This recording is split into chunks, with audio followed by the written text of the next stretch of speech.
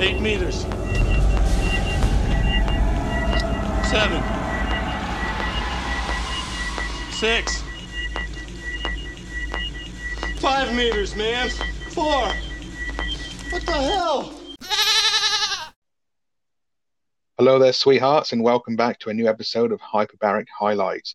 With myself, some say I'm not bad for a human, it's Bread Roll. And with me, as always, is the man who mostly comes at night. Mostly. It's JT. That could sound so wrong. Hi, everyone. Yeah, that was brilliant. I get nervous about these intros every week, but that was a good one. Yeah, I can't stress the fact that we don't really... Anyone who's listening to our podcast knows we're not exactly professional, but we don't plan anything. It's just kind of all just fucking comes out, really. So it's whatever I can think up on the spot. So apologies, JT, if I make your knees knock a little bit. No, it's all good, mate. I like the suspense. It keeps me going on a Thursday, getting more and more worried as before we get to recording this. We record on Thursdays, by the way, people, but it comes out on a Monday morning if you weren't already in the know there. There we go. And speaking of being nervous and stuff, last week we started our series with Alien, and we're continuing in a likewise fashion with the sequel Aliens, which came out in 1986. Now, JT, we sort of mentioned last week how old we were when we first saw Alien, but do you remember the first time you saw this one? I do indeed. It was with my dad and his best friend, and probably my mum as well, actually, to be fair. I remember him making a big deal of it. He would have got it out of the video shop, so I would probably... It came out in 86, so I reckon I'd have been about 13 when I first saw this, probably. So it would have been a year or two after it came out, when the video came out. So it took fucking ages back then, didn't they, to come out? Yeah, and I remember watching it on the big TV that we had at the time, which is probably about a 27-inch now, and it was just epic. As you said last week, my parents weren't particularly bothered once I got to sort of 11, 12 about me watching these 18-rated movies. I was watching Arnie and things like that at that age. Yeah, I still do remember it quite well, actually. What about yourself? So I first remember, I think I saw at least a bit of this, the tail end of it on TV once, but the first time I watched it properly, my old man actually bought me the VHS second hand, and it wasn't actually an ex-rental copy, although it was bought from a rental store. And funnily enough, it was actually already the special edition. It had the 17 restored minutes to it. Obviously, I don't think I've ever actually seen the theatrical cut, if I can get my words out, of this movie. But yeah, I think the first time I saw it properly, again, I was probably about the same as you, around sort of like 11, maybe even 12 years old mark. And I remember all my friends, their parents used to hate me because when they came around my house, we were always watching stuff like Alien and Predator and that, because I had them all on video. You go around their house and they all had like fucking Benji or fucking Aladdin or something like that. It's like all my mates all used to think I was like, pretty cool. So I was able to watch all these like grown up movies, but most of them ended up having nightmares and their parents didn't like me very much. I will say this one didn't terrify me the way the first one did. Maybe it's because I had my parents in that around me. But yeah, I mean, it's a brilliant film, but it's not... I wouldn't say it's scary at all, is it? It's obviously, we'll talk about it as we go on, but it's hard. When people say, what's the better film, this or Alien, it's just impossible because they're so different. Although they're the same franchise, they're nothing like each other, are they? No, they are really different. And again, I think both movies, obviously, if you've never seen them, chances are people listening to this probably have. But if someone's never seen them, I would say, you could probably watch either one as a standalone movie and you'll get a decent movie and you'll be able to get a decent story. But obviously watching them back to back, the first one's very methodical. It is a horror movie and it is fucking scary. Whereas this, the horror just seems to like disappear. But in its place, there's like a lot of intrigue and there's loads of action and it's still a great movie. It's just very, very, like you said, it's very, very different, even though it's set in the same universe, but they just flowed together so nicely. Yeah, they do. It's strange, isn't it? Chalk and cheese, but it really works. And yeah, obviously we'll go on and talk about it as we go through the podcast. Absolutely. So this one came out in 1986. So what's that, about 7 years after the first movie? Yeah. And it took a little while to get going because despite the first Alien being a success, there was a lot of turmoil in Fox at that time, and some of them weren't enthusiastic about doing another Alien movie. There was a lot of like head changes of like fucking publishers and producers and that going on. And there's also a few lawsuits happening at 20th Century Fox. So it took a little while for this to kind of pick up traction. Now, in 1983, they hired James Cameron to write a script for Alien, and they originally didn't like it. And he was about to go and film Terminator. Now, Arnie, who was obviously in the Terminator quite famously, his contract for the next Conan movie came up, which meant the filming of Terminator was delayed. So Cameron had like the best part of 9 months to then work on the script and make it better. Then he showed it to Fox, and then they were like, all right, this script is really good. That's badass. Then in 1984, James Cameron released Terminator, and it was like, again, another massive success.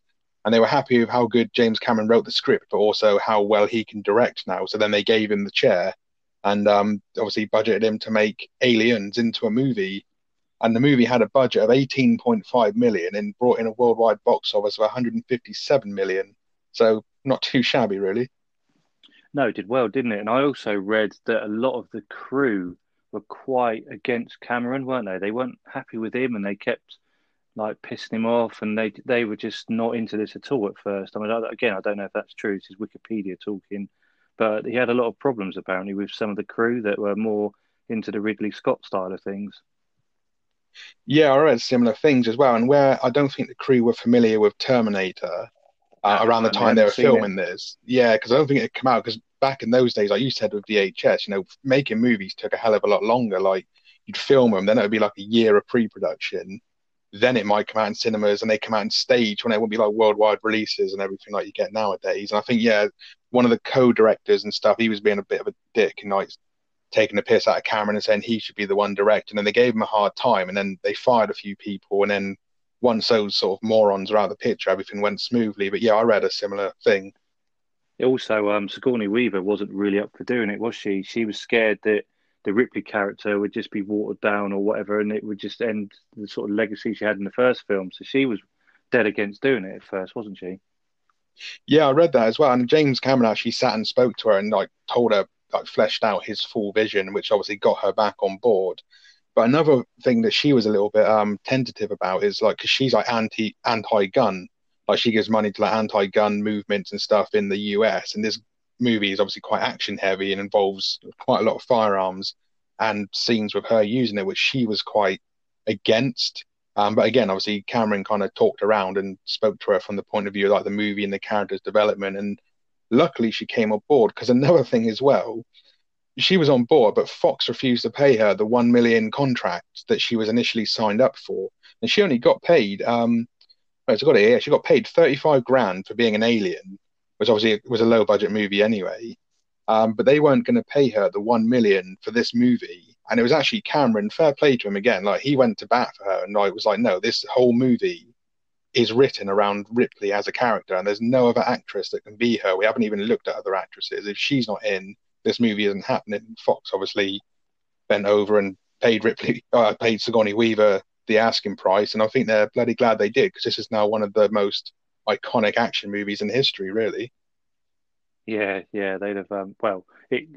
James Cameron said, you couldn't have an alien film without Ripley in it, could you? It just wouldn't have worked. Even if they tried to do something and she wasn't in it at all, I still think people would have wanted her in it and would have expected her to be in it. So yeah, fair play. And the rest is history, as they say, and thank God it happened. Yeah, absolutely. It's quite interesting. Thinking about the year this came out, 1986. Now, this was quite a heavy summer. This was the seventh highest grossing film of that particular year. And it was going up against movies like The Karate Kid Part 2, Top Gun, which I think was the highest grossing movie that year. But one of your favourites came out this year as well, JT. Platoon came out in 1986. Oh, yeah, it did, didn't it? Yeah. Yeah. And it was also... I probably would. Sorry, I probably would have. I probably would have watched Platoon around the same time as this on video. So I remember having that and watching it over and over again, more than I would have watched Aliens. Because although I said at the top of this, it's not scary, it's probably still something when I was that age I wouldn't have watched on my own. Yeah, it's definitely quite intense. And also that year we had Star Trek 4, and I think that's the one that had the fucking whales or something, and it was shit, whatever it was. But then also another film that came out that year, and I know we're probably going to review this down the line, but The Fly came out that year as well. Oh, that's another good film. That is a film I used to watch on my own, actually. Although I don't know if The Fly is particularly scary, but I do remember watching that over and over again. It fascinated me more than anything, I think. I love The Fly. I think it's great, but it's one of those movies. Rachel fucking hates this film because the practical effects are so gruesome. It literally makes her feel sick. So whenever I put this on, it's like the only film I own well, we own, should I say, 'cause we both love horror movies, but it's the only thing that she's kind of squeamish about. But yeah, it is a great movie. It's fucking weird as well. It is, and I think it's one we need to review in a later episode, definitely. Absolutely. So this movie is a bit more military heavy than the original. And there's loads of these tones. Everything that kind of, I was thinking when I was watching them, obviously recently, you just look at different tones from different directors. So, for example, in the first movie, obviously they're both very, very dark, but the colors that kind of highlight things in the first movie, you've got kind of like tinges of like greens and yellows, haven't you? Whereas James Cameron shoots this with a lot of kind of blue tints. It makes it feel a lot colder, bit more spacey, and even the music, because Jerry Goldsmith did the music for the first movie, and then James Horner did the music for Aliens. And although he keeps a couple of the original Goldsmith tracks, there's a bit much more like heavy militaristic vibe going to it. And again, it just this whole signature thing, isn't it, about like how different these movies are, despite the fact they're connected. Yeah, that's right. Also, did you know that unused portions of the score were actually used in the first Die Hard film that James Horner did? That he kept them and then they used them in Die Hard, which is something I read the other day and I was making a few notes. No, I didn't know that. That's quite interesting. Yeah, neither did I until I read it the other day. That's badass. And just a point on the whole the military side of thing as well. A lot of the crew ended up doing proper military training for this, and Bill Paxton and Michael Biehn were also encouraged to read the book Starship Troopers, which later on became a movie itself. And the movie is nothing like the book. I love the movie, and the book's quite interesting. But yeah, they were encouraged to read that to get an idea of what sort of space age Marines might be like. All right. And Al Matthews, who plays Apone, was actually a Marine, wasn't he? He was, yeah. And I think he did. I swear I read somewhere once that he carried on doing like a lot of background support for military movies. Like that was part of his job outside of acting. He actually did a lot of like the choreography or like the training for actors, as well as doing his music as well. Yeah, exactly. Yeah, I think I've read that. I mean, we had a bit of a soft spot for old Al Matthews, didn't we? And if no one's checked out his music, he's got a couple of gems. One of them, apparently, I think it was Fool, did really well in the UK charts. I mean, good fucking, I don't know how long ago it was now, years before Aliens, wasn't it? Yeah, I mean, I know you tracked down one of his albums. We used to play it in the shop back in the day. And we had customers coming in going, what are you guys listening to? We're like, this is Apone from Aliens. And they were like, really? Bloody hell. And it's like, yeah, we got Apone singing in our shop. Yeah, I didn't quite manage to get. I don't know if he ever made a whole album. I think it was only 3 or 4 tracks I managed to get off him. Don't know if he ever released a full album, but he used to be our alarm clock, didn't he, in the morning? It sounds weird that we lived together. We didn't.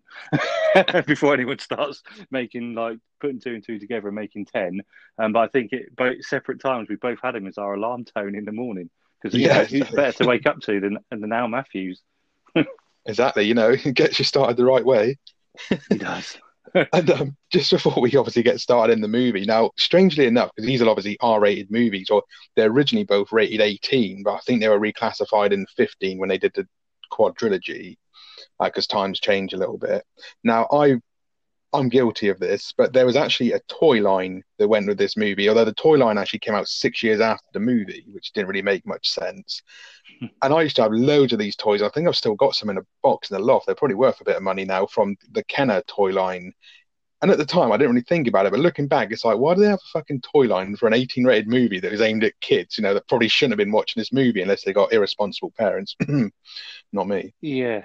I've always thought that as well, because they've released some Alien figures again recently, and places like Toys R Us, although it doesn't exist anymore, but some of the toy shops are stocking them. I think Smith's Toys in the UK were stocking these Alien toys. And again, I'm thinking all these movies, even now, are at least 15 rated. And some, I think Aliens might still be an 18. I think Alien was reclassified to 15. But they're not something you want your kids playing with, really, are they?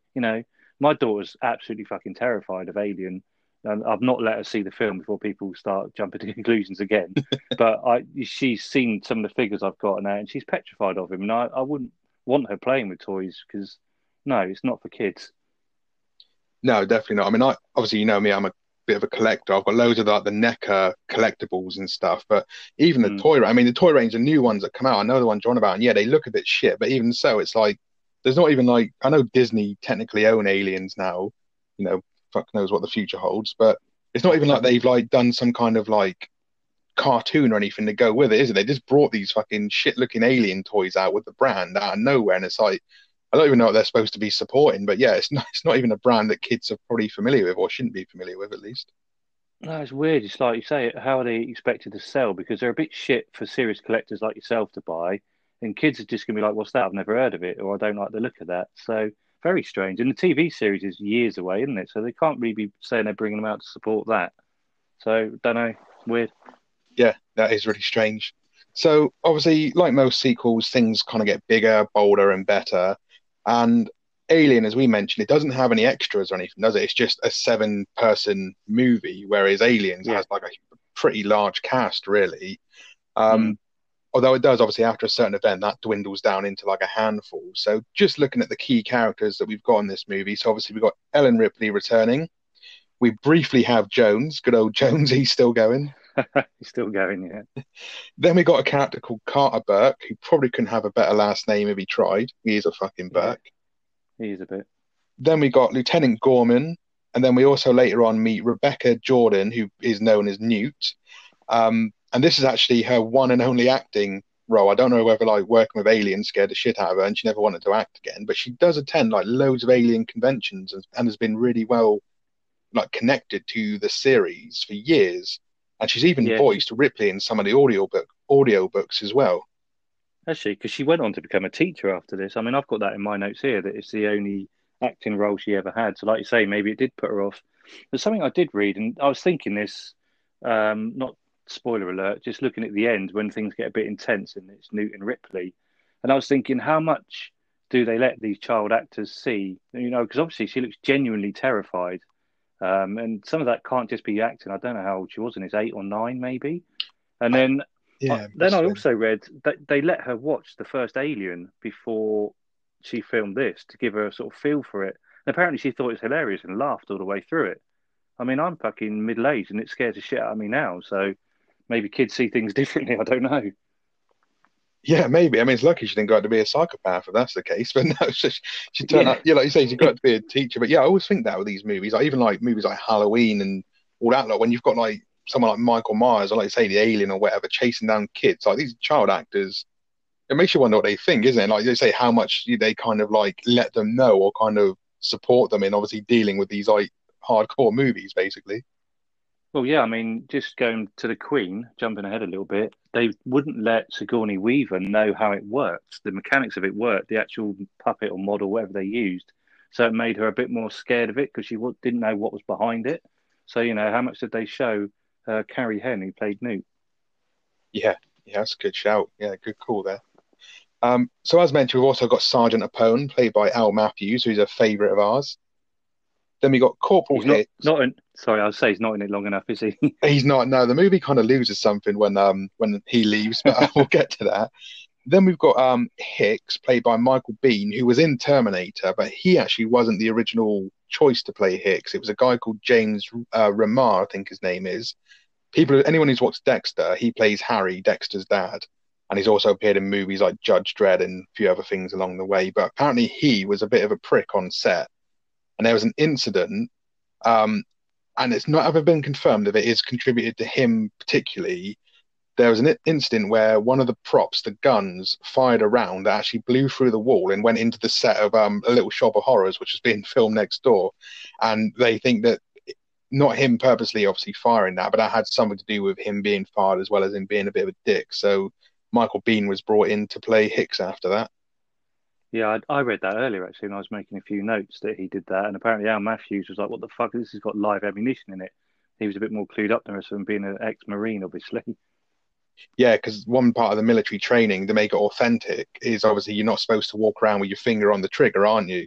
You're only supposed to put your finger on the trigger when you're in it, actually engagement. So it means that maybe he wasn't holding his gun properly, or like that incident with the Crow, wasn't it? When Brandon Lee died because apparently there's live ammo in one of the guns there. These things just kind of happen. Yeah, yeah. So we've also got Private Hudson, played by the late Bill Paxton, who's a bit of a legend. And just have to give a shout out to Bill Paxton because he is the only man that I know of that has been killed by an alien, a Terminator, and a Predator. So he had a bit of a shit decade in movies, dying at every fucking movie he was in. But yeah, hell of a good actor. He did, and apparently he ad-libbed quite a lot of his lines in this film. But some of the iconic lines, including the game over line, wasn't actually in the original script, and he ad-libbed that. And that's one of the absolute classic lines of movie history, not just this film.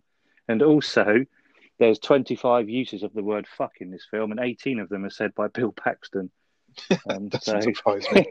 I do and love Bill he Paxton. also, yeah, he's brilliant. He also apologised to Carrie Henn, the lady or girl who played Newt at the time, for the swearing, but she said it was fine because she didn't really understand the words.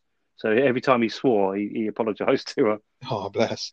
What a guy. I bet you'd have been like, you think this, like when you watch movies, especially when you're a bit more of a fan of movies and what goes into them. Like, I always think if I was an actor, like, obviously you couldn't now, but someone like Bill Paxton must have been a great time to work with. Like, he must have been like so much fun on set for anyone. Yeah, he puts everything into his roles, doesn't he? I mean, he's brilliant in this. He's the sort of Lambert of Aliens, isn't he? The one who's a bit more like, let's get the fuck out of here. Yeah, he sort of starts off all cocky, and then, like you say, he kind of becomes like a bit of a realist, doesn't he? Yeah, like I say, he pretty much turns into Lambert. Yeah, And he does. Yeah. and then we've got Private Vasquez. Now this is quite interesting. Vasquez is played by an actress called Jeanette Goldstein, who's been in loads of movies, like Lethal Weapon, for example. But she plays a Latino character, and I like Vasquez. She's proper badass. But like Jeanette Goldstein is like the whitest person. Like she's from California, and yet she's like done up and sounds and all done up like a Latino character, but she's like kind of like white. It's just really weird. Yeah, it's strange that, isn't it? And that's another thing. I was again doing a bit of research on this week, and I read that, and I was like, why? I mean, Latino actresses must have been out there. Why didn't they cast someone? Obviously, they had her totally in mind for this. I used to have a bit of a thing for Vasquez when I was little. I don't know why, but she's quite masculine. But I used to think, I mean, she is badass, but yeah, I used to have a little thing for her. Do you know what? Funny enough, watching Aliens as I did earlier this week, she reminded me, even though it's obviously more modern, but there's something Cara June about her, isn't there? Or there's something Vasquez about Cara June from The Mandalorian. They just kind Mm, of crossed over. I think it might just be again because they did her up with that kind of Latino look and just obviously being a bit of a tough chick badass. But I just saw some yeah, similarities there between those two. yeah, there is. Yeah, you're right. Yeah, I didn't make that connection, but yeah, you're totally right. And then last but not least, we've got Bishop, who is in fact an android played by Lance Henriksen. And something quite interesting here is Bill Paxton, Jeanette Goldstein, and Lance Henriksen, a year later, all starred together in a movie called Near Dark. It's a vampire movie. It's definitely worth checking out if you're into your horrors. But yeah, they went on to all team up together for a movie. Oh, I didn't know that. I've not heard of that film.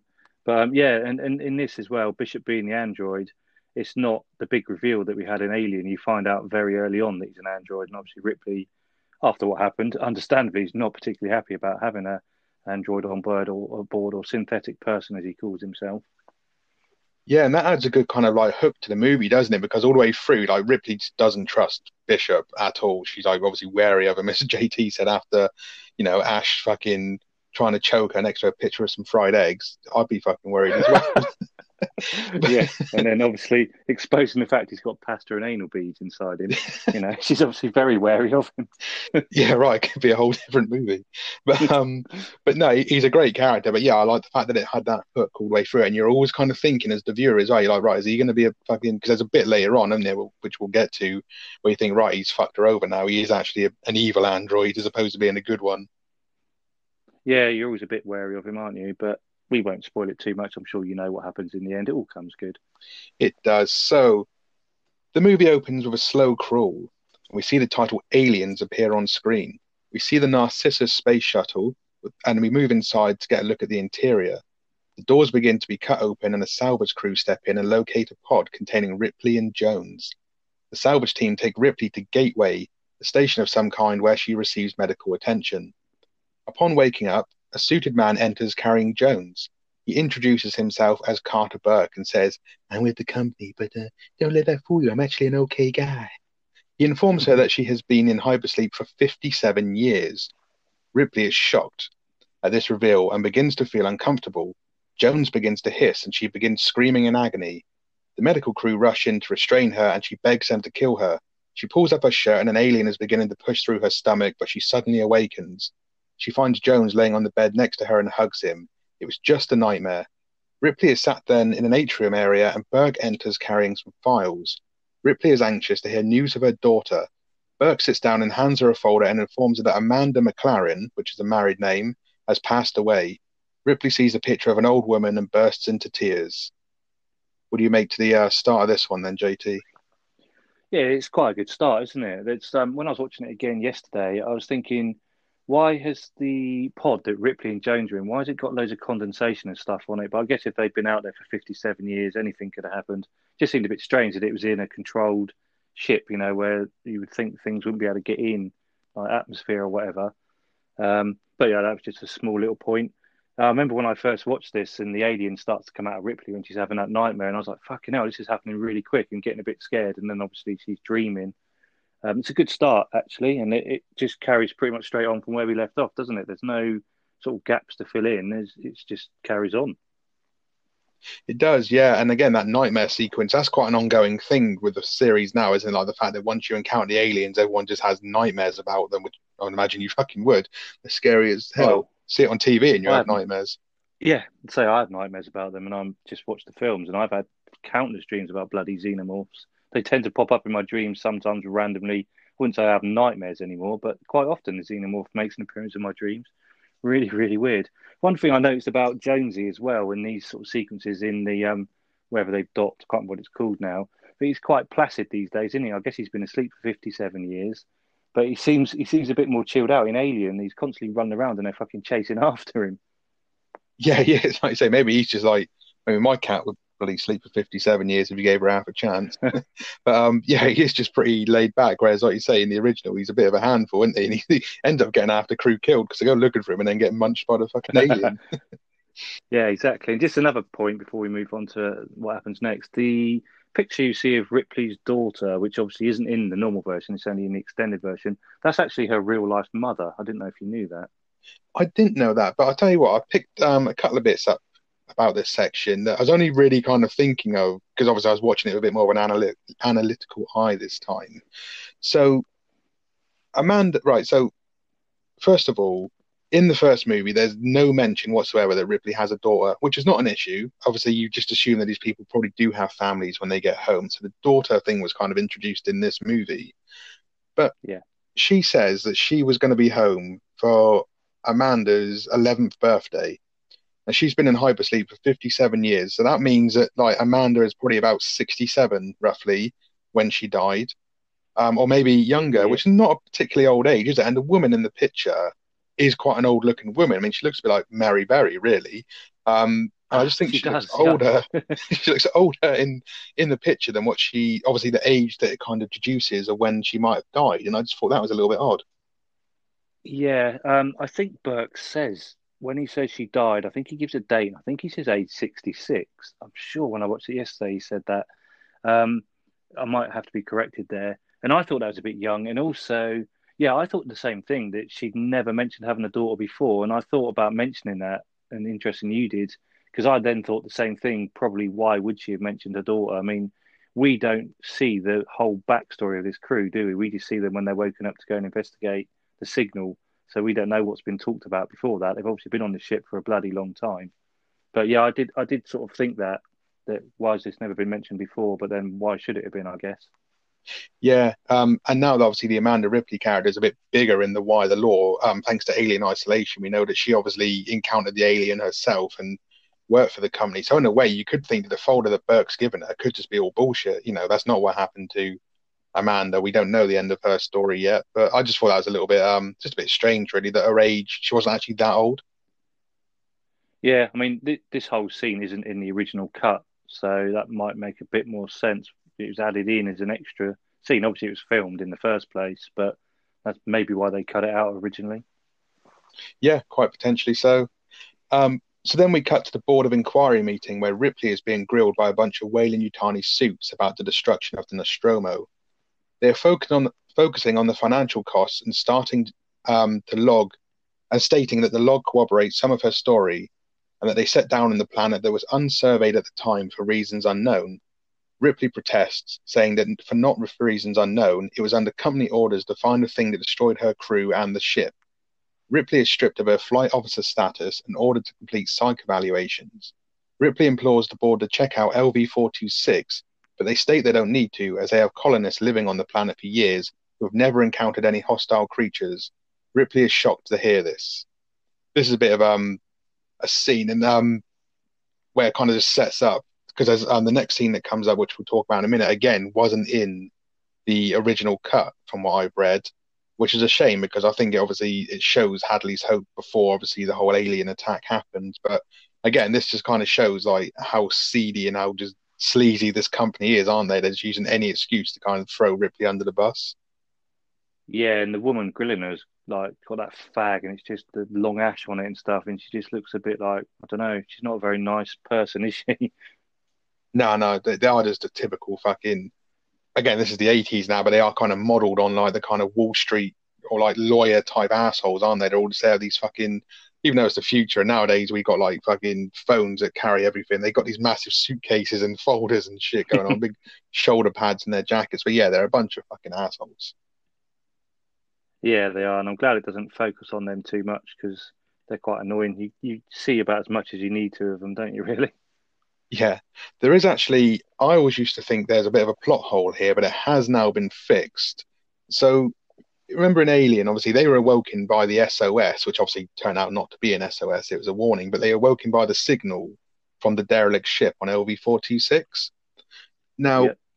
obviously, this movie is obviously set 57 years later, and the alien encounter doesn't happen until obviously a little bit down the line. So for 57 years, they've obviously probably might have sent ships back and forth that would have picked up on that signal, no doubt. And even when they were building the survey, the hub, building Hadley's Hope, and all the people were coming in, I always thought it was strange that how come no one has picked up on this SOS signal that they managed to find when they're in the arse end of space, let alone being on the same bloody planet. But actually, in Alien Isolation, there's a scene where a crew go to that planet under company orders. And actually, no, they pick up on it. They're a salvage crew, and they just go and investigate, similar to the Nostromo team. And one of them goes in and finds the beacon and actually switches it off. But up until then, I always thought, how would they not? Because that's actually a canonical part of the story now. But it's like, why would these people not pick up on the signal if they're on the same bloody planet? Yeah, I didn't know that about Isolation because, as you know, I've tried to play it a couple of times and then just had to stop. It's too fucking much. So I didn't know that. I've always thought that as well, that they've had, like I say, they've surveyed this planet to fuck before they built on it. They'd had to. They'd have found the beacon. They'd have found the derelict ship, wouldn't they, really, you'd think? Absolutely, yeah. Because obviously, I know they're a Weyland-Yutani company doing it, and we know why Weyland is sending people there. But the people are unsuspecting, aren't they? They would have just picked up on it and gone to investigate, which is what the company wants them to do anyway. But yeah, I just always thought that was a bit strange, but that's actually a plot hole that's been fixed for anyone who ever thought the same thing. Well, I did. So, yeah, thanks for that. No worries. So we now actually get a look at the colony Hadley's Hope. The environment is still hostile. However, the air is now breathable, and there's a very industrial-looking complex housing a number of families and workers. We meet a guy called Simpson. Yeah, Simpson, eh? Who is discussing a grid reference he's been ordered to investigate from someone back on Earth. So he has sent a mom and pop survey team to check it out. We see the survey team approaching the derelict ship. They have two kids with them who are arguing, as the younger sister is better at hide and seek as she is able to crawl through the vents. The mum and dad head in to investigate the ship. Time goes by and the daughter turns to her brother saying she was worried and as the parents have been gone so long. The door swings open and the mum climbs in and starts hailing an SOS to Hadley's Hope. The girl looks out and sees her dad laying on the ground with a facehugger attached to him and begins to scream. Now, this whole sequence wasn't in the original, I don't think. At least a bit where we see Simpson in the actual complex. And I think it's good to kind of see what this place is actually like prior to the Marines turning up.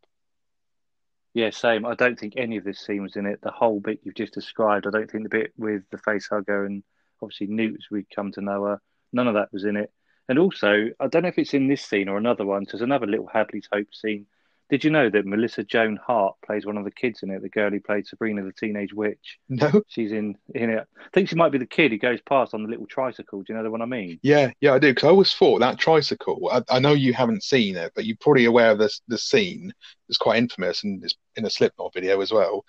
But the little tricycle he's riding, the way it's shot and the way the camera follows him, that just reminds me of Danny riding his tricycle around the Overlook Hotel in The Shining. And I don't know if that's like a nod that James Cameron did purposely, but yeah, I definitely know the scene that you mean.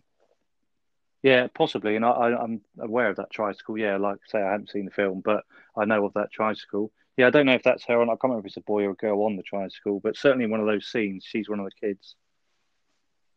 So the guy who plays Simpson is just a little bit of trivia for you here. So it's a guy called Mac McDonald. Now he's not credited in this movie strictly because this scene was reintroduced later. It was potentially a deleted scene for the theatrical, but he's also the guy who's the captain of the Red Dwarf. For anyone who's ever watched Red Dwarf, he's the captain of that ship. Oh, fucking hell. Wow, that's a good fact. I didn't know that. Yeah, it'd be gutted, wouldn't it? That your only scene in this film was cut and then you weren't credited.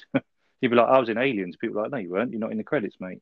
Yeah, right. If you're not in the credits, that doesn't count, does it? Whether you're on screen or not. Um, Yeah, exactly.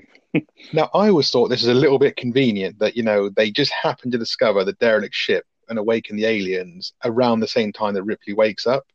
But on obviously paying a bit more attention and looking into it, I just assume that now, like, when Ripley's woken up, obviously they've gotten her report of the events and now they know where the location or roughly the grid reference for the derelict ship. So that's obviously why someone from Weyland-Yutani is sent that grid reference to have them go and check it up, make sure they encounter the ship this time round. But other than that, I always used to think, fancy just discovering it just around the time Ripley wakes up so she can come and save the day or something. Yeah, it would be another one of those movie coincidences that we see all the time, wouldn't it? It would, yeah. And once again, I know these people are salvagers and stuff, and this is what they do for a living. But again, they're so fucking stupid because that derelict ship does not look inviting one way or the other. There's nothing about that ship that looks pleasant. It's worse than when Kane went in there and he fucking started sticking his face in all the eggs. Like these two dickheads, I'd have found it and be like, right, we found it, that'll do, let's go home. Yeah, exactly that. But it's the same in most of these films, isn't it? They just go one step too far, and you're like, why did you even do that? It's like when in a horror film when they walk into a room and they don't turn the lights on. First fucking thing I'm doing is finding that light switch when I go into a darkened room. Yeah, right, for fucking Michael Myers or fucking some sizzle dick fucking like Jason Voorhees jumps out and kills you. Yeah, you need the lights on. Yeah. So Burke and Gorman knock on Ripley's door and say that they need her help. She slams the door in their face, but Burke proceeds by telling that they have lost contact with the colonists on LV-426. Ripley opens the door and lets them in. Burke outlines the plans to send in a team of Colonial Marines to investigate and exterminate any aliens if they find them, and he wants Ripley along as an advisor, but Ripley refuses. Later, Ripley awakens from another nightmare in cold sweat. She calls Burke on the intercom and asks if the purpose of the mission is to really wipe them out and not bring them back to study. Burke says he has her word. She agrees to go on the mission. And this little scene here is just, it kind of sets up like before the movie really starts. And when you know, like, obviously what's going to come a bit later on, like you just think Burke is such a little fucking slime ball. Yeah, when he calls Ripley on whatever it's the little screen they've got, and well, no, she calls him, sorry, and he wakes up. He just looks like obviously he's just been woken up, but there's something unlikable about him, something that I just didn't like from the start, and obviously you're not supposed to like him. But yeah, he is a bit of a slimy little git, isn't he? He is, yeah, and I think I'm sure the actor's a really nice guy, but it's just that sort of actor that he's got that certain look. When you look at him, he's got like a face only a punch could love. And you just think, yeah, you fucking little bastard. But fair play to Ripley. I mean, she's got like obviously having nightmares and stuff, but actually agreeing to go back, obviously to face these aliens, it must be a hell of a hefty decision, considering obviously she's still dealing with the grief of like she's woken up and now like her entire life is gone. Like not only has she lost her crew fighting the aliens, but she's woken up like decades later and her fucking daughter's dead now. Yeah, I mean, you can kind of see probably why she did it. They say you should go and face your fears. I mean, I don't like fucking tarantulas, and they say what you should do is hold one, but I'm all right, thanks. But, some people, that's the way they get over things, isn't it? By facing their fears. And now with the fact that Amanda has gone and she hasn't got anything left, then why not, I guess? Not that you'd catch me doing it at all, but fair play. Yeah, fair play. Just, she's got nothing left to lose. And also one thing, what was that? That was our good friend Siri, just making an appearance in the background. She hasn't been around for a while. Fucking hell. It was only a matter of time, wasn't it? It was. And also, just a little note here before we move on is this is the last time we get to see Jones, because she has to leave him behind. Little shithead, she calls him, doesn't she? She does, yeah. Which, to be fair, I can relate, obviously being a cat owner. But yes, just the way, like she says, "You little shithead, you're staying here," and the camera, and he just sort of stares at her, like, "Don't care." Typical he cat. he don't care as long as he's got food and a bed. He don't give a shit, does he? Nah, he's all right. You don't want to fuck around with any aliens again. No, he's got So, enough of that. so this is where the movie kind of really starts. And I got to admit, like, even though I love a bit of build up, and I really appreciate it now in my older age, when I was a kid, I couldn't wait for the movie to get to this scene. Or like this is where like all the fun stuff in a way kind of starts. Um, so we see a large space vessel orbiting LV-426 and get a slow shot of the interior areas. Cryo chambers line the wall. The lights come on and the cryotubes begin to open, revealing the crew. They awaken to find the floor is freezing, but Apone is in no mood to fetch anyone their slippers. They get dressed and head for breakfast, where Apone is informing his men that this is a rescue mission. The Marines comment on Gorman choosing to sit away from the rest of the military personnel, to which Private Frost notes, "Guy's definitely got a corn cob up his ass." After some fun and games with a knife at Hudson's expense, it is revealed that a member of the crew, Bishop, is an android. Ripley protests, saying that Burke never said anything about an android being on board. Bishop seems confused by this, and Burke relays the malfunctioning of Ash to Bishop, who reassures Ripley that he has a behavior limiter that means he cannot harm or by means of action allow a human being to be harmed. Ripley is not convinced and tells Bishop to stay away from her. The official mission briefing begins with Gorman outlaying that they are receiving no communication from the colony and a xenomorph may be involved. Ripley briefs the Marines on the event of her previous voyage, which no one seems to take seriously apart from Hicks. The Marines begin prep for the mission before gathering weapons and gear. They enter the APC and then the drop ship and head down to LV-426.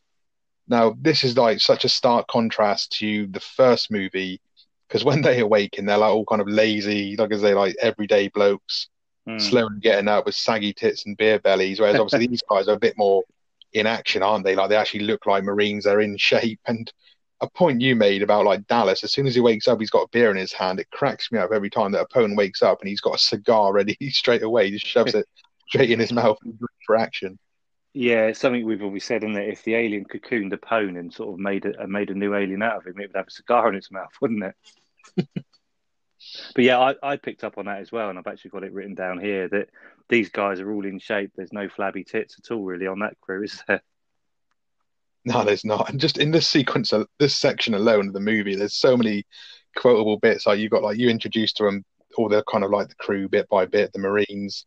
Then there's that classic line, isn't it, where if Vasquez, you ever been mistaken for a man? No, have you? Yeah, I mean, this film is immensely quotable anyway, isn't there? I mean, Apone, you could write a book on his quotes alone. He's not even in the film that much. Yeah, that quote about "Have you ever been mistaken for a man?" that was taken from another film. It was I can't remember what the film was now, but I read that earlier. That's not an original quote. It's lifted from an older film. No, fair. That's cool. That came through. I'd be interested to know what movie that is. I will find out. Awesome. Another thing, it kind of like sets a bit of foreshadowing here, which I quite like when movies do this. So one thing it points out is that Gorman isn't really part of this kind of group, although he's a military and he's like the ranking officer.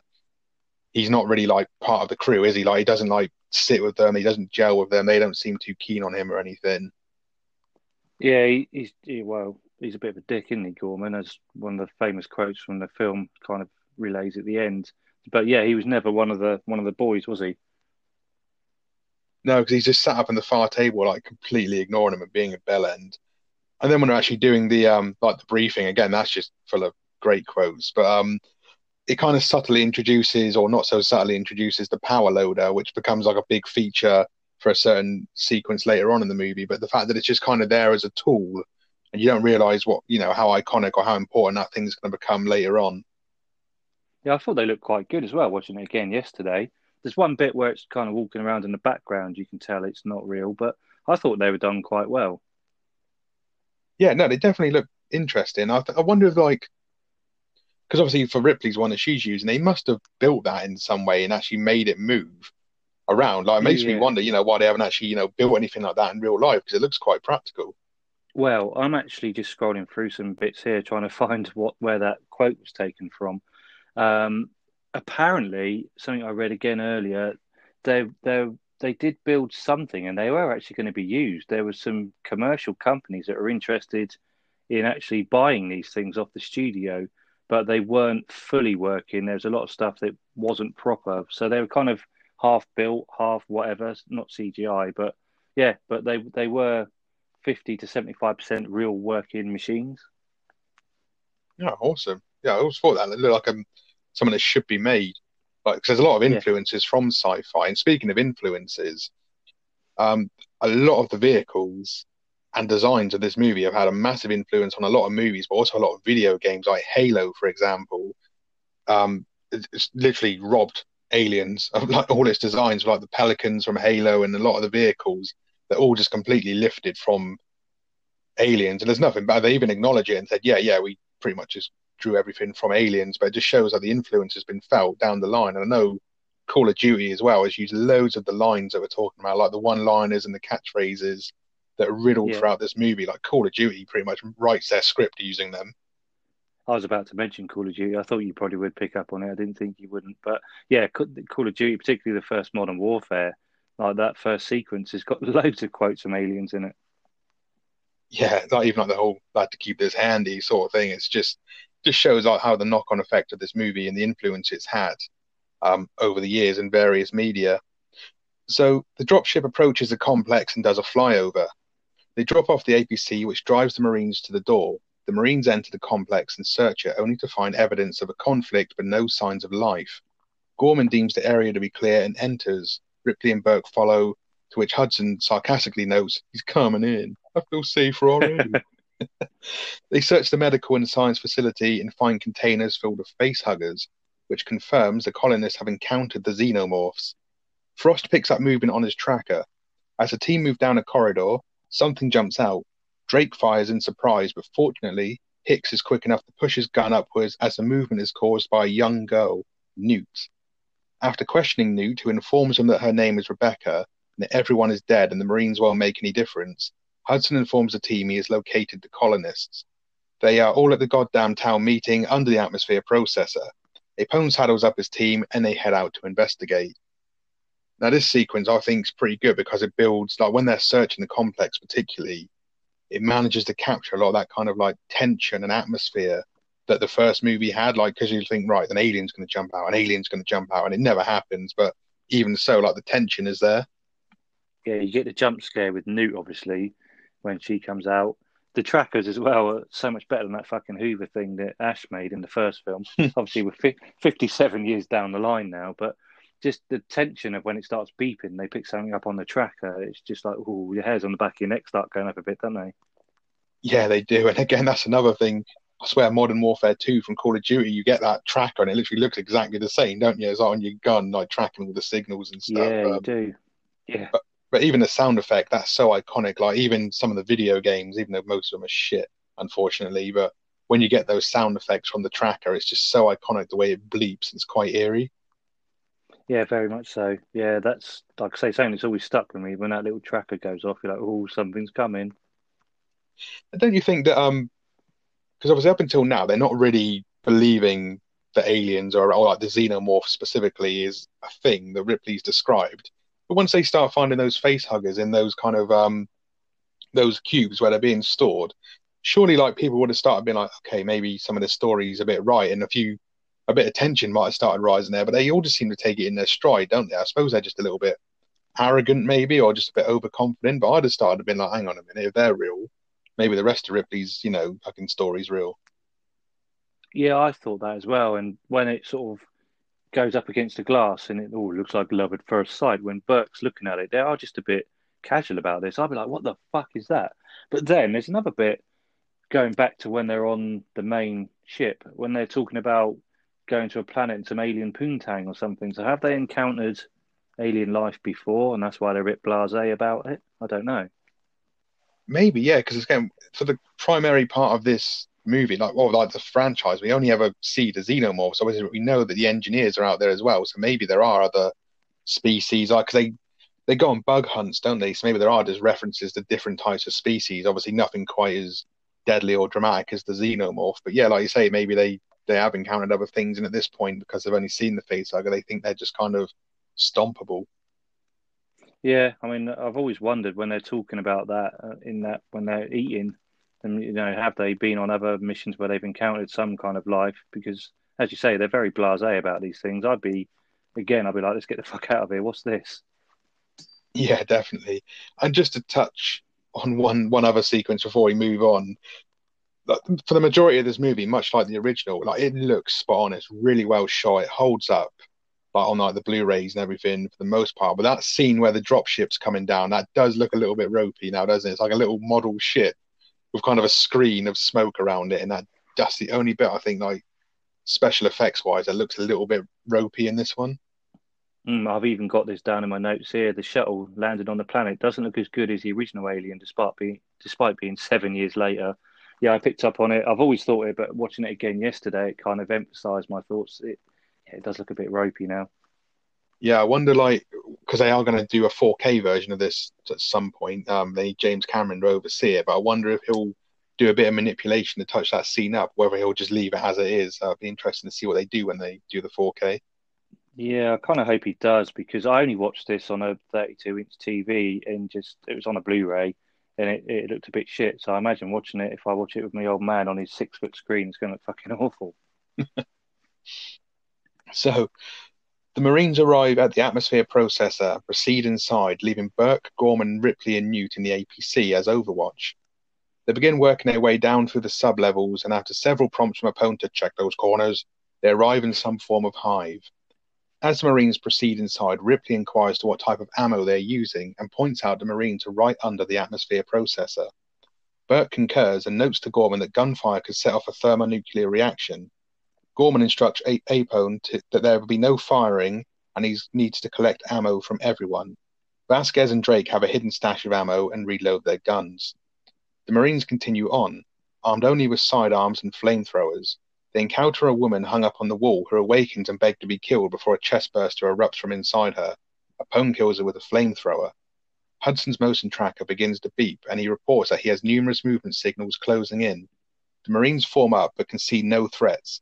Watching from the APC, Ripley informs Gorman to pull his team out, but he ignores her. From out of the walls, the aliens begin attacking and killing Marines in the blink of an eye. The few Marines who have weapons begin to retaliate, but to little effect, until Drake and Vasquez open fire with their smart guns.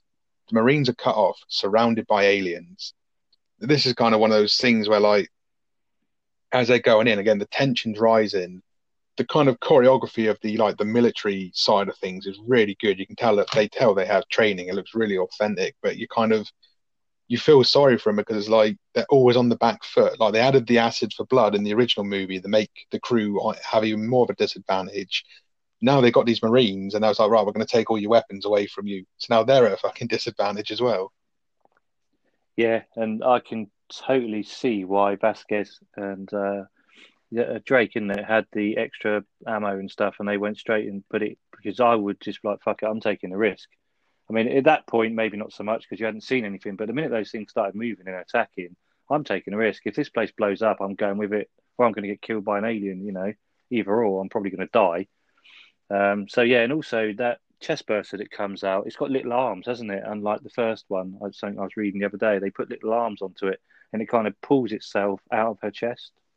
Yeah, I noticed that. Because obviously animatronics are probably much more advanced now. But yeah, Cameron liked the idea that the alien would be able to like literally tear itself out, and I think it works really well because that chestburster scene is brutal. Like I don't know, it's really bloody, and the chestburster looks gruesome as hell. I don't know if it's quite as gory or as hardcore as the original chestburster scene, but yeah, it's definitely quite impactful.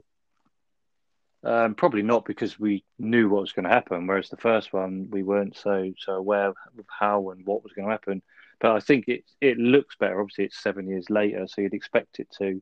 But yeah, I like the way it just kind of rips itself out and pulls itself out with the little arms before it gets flamethrowed.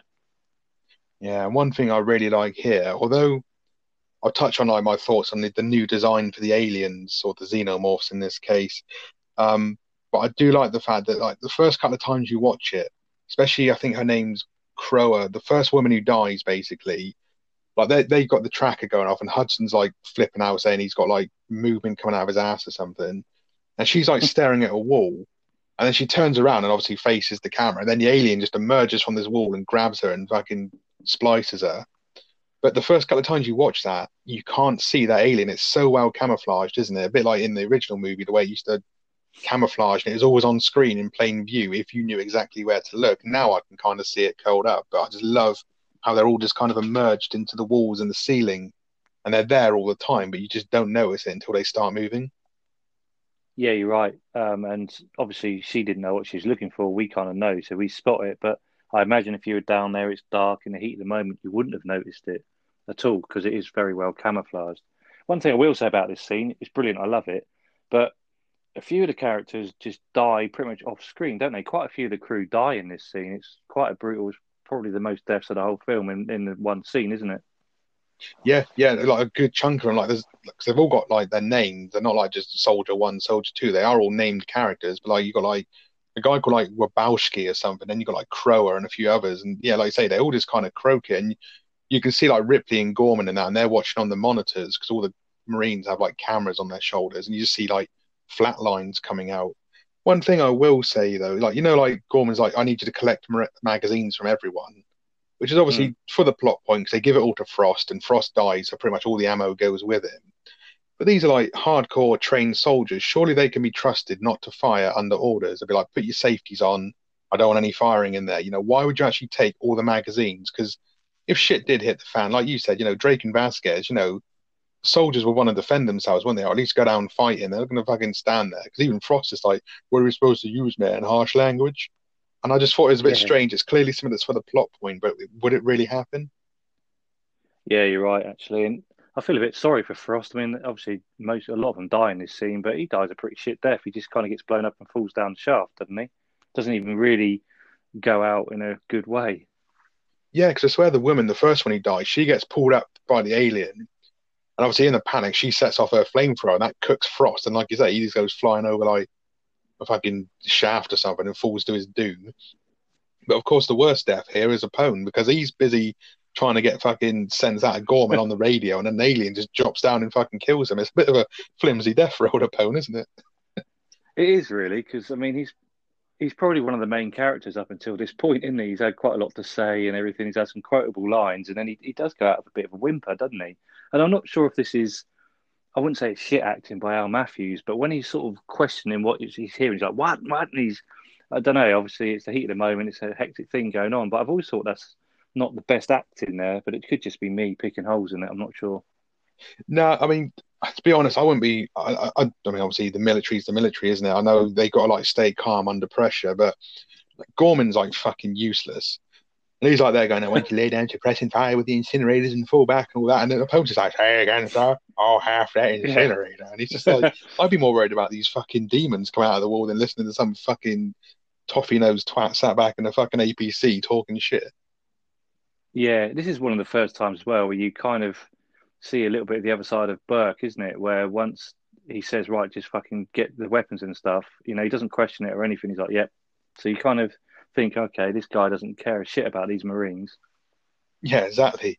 It's just weird. It's a hell of an intense scene. And like you say, like they just get fucking, they're these kind of badass soldiers and they've gone in and they just get absolutely fucking annihilated in the blink of an eye, pretty much, don't they? They don't even stand a chance against. Obviously, you saw what one alien could do in the first movie against a crew, and now you've got an entire bloody nest of them, and they just absolutely slaughter these people. Yeah, and obviously they're in their own environment, aren't they? They've built this sort of hive, so they're moving around in their own environment. So yeah, they're fucked, the Marines, basically. So Ripley has now seen enough. She fires up the APC and drives through the complex at speed in an effort to save whoever is left. She crashes through the walls of the hive, and the survivors board the APC. After a frantic escape, they emerge outside. A few survivors try to process what has just happened. After arguing over their next move, Hicks takes Ripley's advice to dust off and nuke the site from orbit. He calls the dropship team to come and pick them up. We see the dropship crew, Ferro and Spunkmeyer, what a name, prepping for Yeah, takeoff. Spunkmeyer notices some slime as he is climbing aboard. While in flight, Ferro, who for some reason must be where M Shadow's got his look from, because she's got like the aviators and shit going on. Um, yeah, she does look like it. While in flight, Ferro hears a cockpit door open and turns to speak to Spunkmeyer, only to find an alien standing over her. The Marines watch as the dropship approaches, but it soon begins to pitch and crash lands. The Marines run and take cover to narrowly avoid the exploding wreckage. After some outbursts from Hudson, Newt informs Ripley, "We better get back because it'll be dark soon and they mostly come at night." Mostly. Great. And this is just one of those moments, isn't it? It's like they've just been absolutely wrecked in the hive and things have gone from bad and now they're about to get fucking worse. Because you've got to imagine how shit, their hopes of escaping have just been completely dashed watching that fucking dropship explode in front of them. Yeah. I mean, it's game over, man, isn't it? Literally, yeah. As our old friend says. But there's a couple of bits prior to this. When they're coming out of the hive in the APC and the boxes fall on Gorman, they hardly fucking touch him, and it completely sparkles him. Yeah. Like this box just sort of glances off him very lightly, and the next thing he's fucking flat out, and then you see him later on with blood on this bandage. Yeah, he's like a But fucking it's just bandage it's wrapped always around his made me head, isn't laugh. he? Yeah, I know what you mean. It's like a fucking egg carton or something, just donks him on the head, and he acts like he's just been fucking hit with a baseball bat or something. Another thing that I've always wondered about, and it's me just picking this, but when the alien is on the dropship, why is it ventured out of the hive and that and is just wandering around outside? They don't tend to do that sort of thing. They tend to stick where it's hot, like in air ducts and stuff, don't they? And this one's obviously wandered off onto the dropship. Well, that's it, yeah. Because if the aliens are on patrol or they're out and about, the Marines would have encountered them by now. But like, from what we know of like the lore and the nature of the aliens, they tend to just they just hide, don't they, until they're alerted to someone's presence or until that someone annoys them. They generally just obviously like sleep or hide somewhere. So yeah, like you say, this guy was just out for a fucking stroll and happened to see a bloody dropship. Yeah, just going for a wander one night and just, oh, what's this? I'll go and have a look. Well, there's a couple of people on there. I'll take them out while I'm here. There's one thing here as well. It's a bit of a behind the scenes thing that I thought was quite funny. So when Drake dies, because he's kind of like covering the rear, isn't he? And then Vasquez shoots an alien and the acid splashes on him, and then he turns in his kind of big dramatic death with the flamethrower lit, and he kind of sets fire to the APC. Now, to shoot that scene, they obviously had to set fire to parts of the set, but they set fire to the plastic bits, which started to cause like toxic smoke, which started like choking all the fucking actors and that. And I remember watching an interview with Bill Paxton, and he was saying about this, and he was like, he heard Vasquez behind him, like Jeanette Goldstein, like saying, like, "I can't breathe." And in his head, he was like, "Man, that's a really good bit of improv." And then he took a breath and started choking, and he felt like, "Oh shit, actually, no one can breathe." So we had to kind of rush out of the set. And I was like, "Fucking hell, surely a bit." I mean, health and safety wasn't what it is today back then, but surely someone would have thought, "Yeah, setting fire to industrial plastic's not the best idea, is it, in an enclosed area?" Yeah, there's another bit following on from that I read earlier where they're in the APC and they're filming, where there was smoke and stuff, the actors were choking, so they had to actually take the roof off the thing they were using to film the scene because the actors were choking so much with all the smoke and shit going on. So it's probably tied into what you just said. That doesn't surprise me. Yeah, it probably is all part and parcel. And another bit here. Now, I'm not too sure if this is actually the case, but it's always bugged me. So there's a bit where Ripley's obviously driving, and the alien jumps down on the front, or an alien jumps down and like smashes through the glass, and it looks like loads of blood comes out of its mouth, but it's red blood. And it's like, well, the aliens have green acid blood, and if the alien was bleeding, it would have splashed over Ripley and fucking killed her. But it kind of headbutts the glass, and like it looks like it's red blood splashing down. I was like, that's a bit random, because a second later she puts the brakes on, the alien falls forward, and she runs it over, and you see all the acid blood splashing out as the head gets crushed. But I'm like, why do they use red for that? And was it actually red blood, or was it like a trick of the lighting? I'm not sure. I'm very glad you picked up on that because it's something I've noticed every time as well. And I noticed it again yesterday. Thought exactly the same thing. What is that? Is it blood? Because it's not Ripley's blood, is it? The alien doesn't have red blood, so what actually is it? Exactly the same thing. I've thought that pretty much every time I've seen this film. So yeah, fuck knows. Yeah. Yeah, it's just always, ever since I was a kid, I've mentioned it to loads of people, and I was like, oh, yeah, I've never thought of that. But just before we move on, there is a bit, this is like the only time Burke does something fucking useful, is because Ripley, like Gorman sat there doing his fucking blubbering fish impression, he doesn't know what he's doing. So Ripley like runs off to start up the APC, and then Gorman tries to stop her, and Burke kind of grabs Gorman and throws him down. It's like, no, you had your chance. And that's like the only time that Burke does anything fucking useful in this movie. Yeah, there's also one bit just before we move on when Ripley bursts through the doors and they, whatever, and I think it's Hicks. He's like, "You're just grinding metal on metal. Ease down, ease down, ease down. He says it about 100 times. Yeah, I've noticed that. But that's worse than fucking Parker trying to get him to freeze Kane, you know. It is, yeah. It's like he's got it on repeat. He just says ease down about 100 times. Yeah, I always thought that bit was quite funny. It's quite a drawn out scene as well. And he's like, it's almost like he's like doing a fucking porno. He's like, ease down. At one point, he stops for about 10 seconds and then goes, ease down again. It's like, fucking hell. I think she's got the message. Fucking hell. Oh dear. So, after salvaging the wreckage, the Marines, who are taking shelter in a complex, take stock of their supplies and formulate a plan.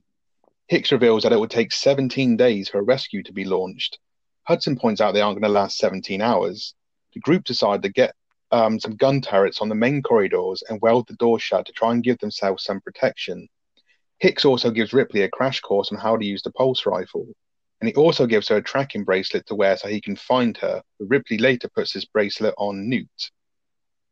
The group also try to figure out the aliens' capabilities, deducing that the colonists were moved to the hive as hosts for facehuggers, which come from eggs. But what is laying these eggs? Hudson theorizes that there might be an ant hive, where one female runs the whole show, a queen. Ripley asks Bishop to destroy the specimens once he has finished studying them. Bishop says he was told by Burke that the remaining specimens were to be kept in stasis and returned to the company labs. Ripley confronts Burke, who informs her that the specimens are worth millions to the bioweapons divisions and they could both get very rich. Ripley is having none of it and says that she checked the log and found out that the orders that were given to the colonists to check out the coordinates from the ship came from him, and he didn't even warn them of the danger, highlighting that Burke is responsible for the deaths of the colonists. Things get worse when Bishop points out the atmosphere processor has been breached. They now have only several hours before it explodes. Bishop volunteers to head outside and connect remotely to the Sulaco and remote pilot a dropship down to the planet so they can escape. This is probably it sets up obviously the situation they're in, but it's kind of like the only reprieve they get now, isn't it? Because they pretty much get just bombarded by assault from aliens after this scene. Yeah, and when Bishop goes down that little tunnel, it's not quite the Dallas thing, is it? But when I first saw this, I was convinced something was going to come out, and obviously it doesn't. He gets there. There's only a couple of little clips of him crawling down this little narrow tunnel, isn't there? But I was like, something's going to come out. It's going to be another Dallas scene.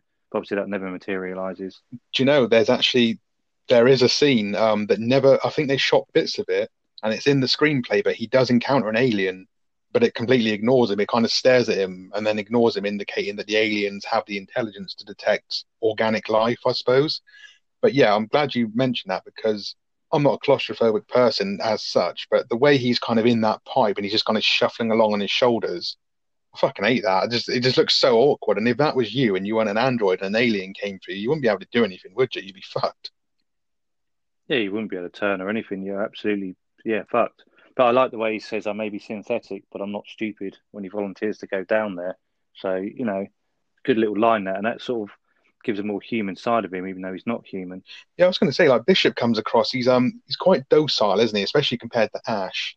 He's like a bit of a loyal puppy, but he's very like, because I know obviously with now we've got Prometheus, we've been introduced to characters like David, who obviously we'll get to eventually.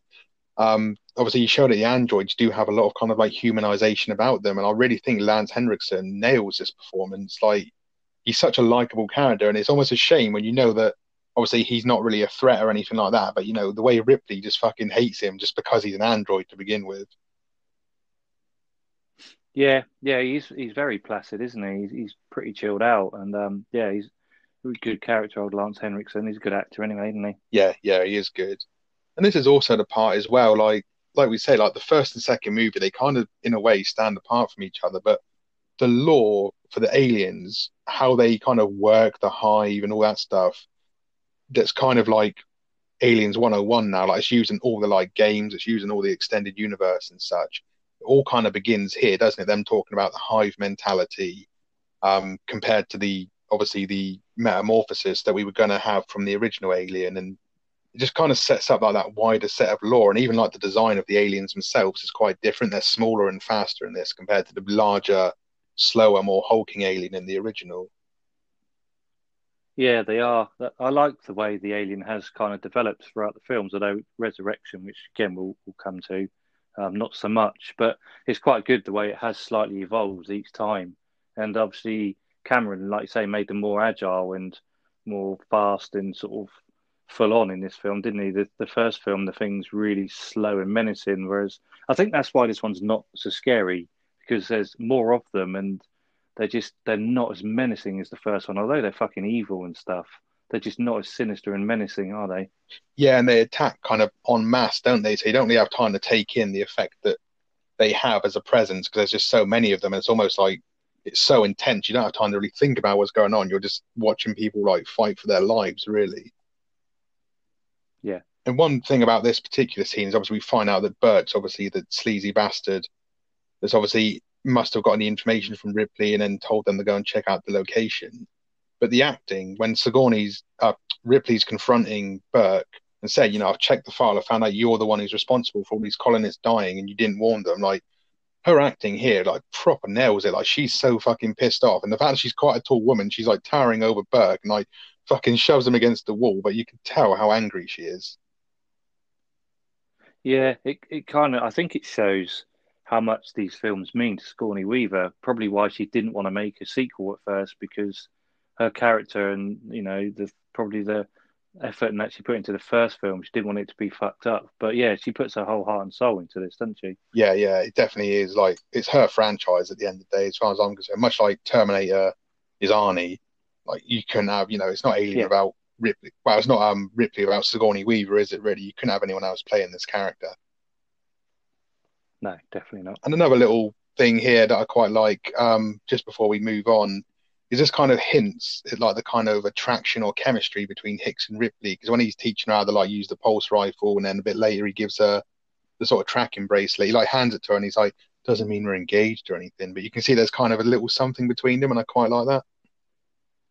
Yeah, definitely. That scene where he's showing her the pulse rifle and that's not in the original cut, I don't think, is it? I'm not 100% sure. Or they might have filmed an extended bit of it, but I'm sure that whole part's not in the original cut.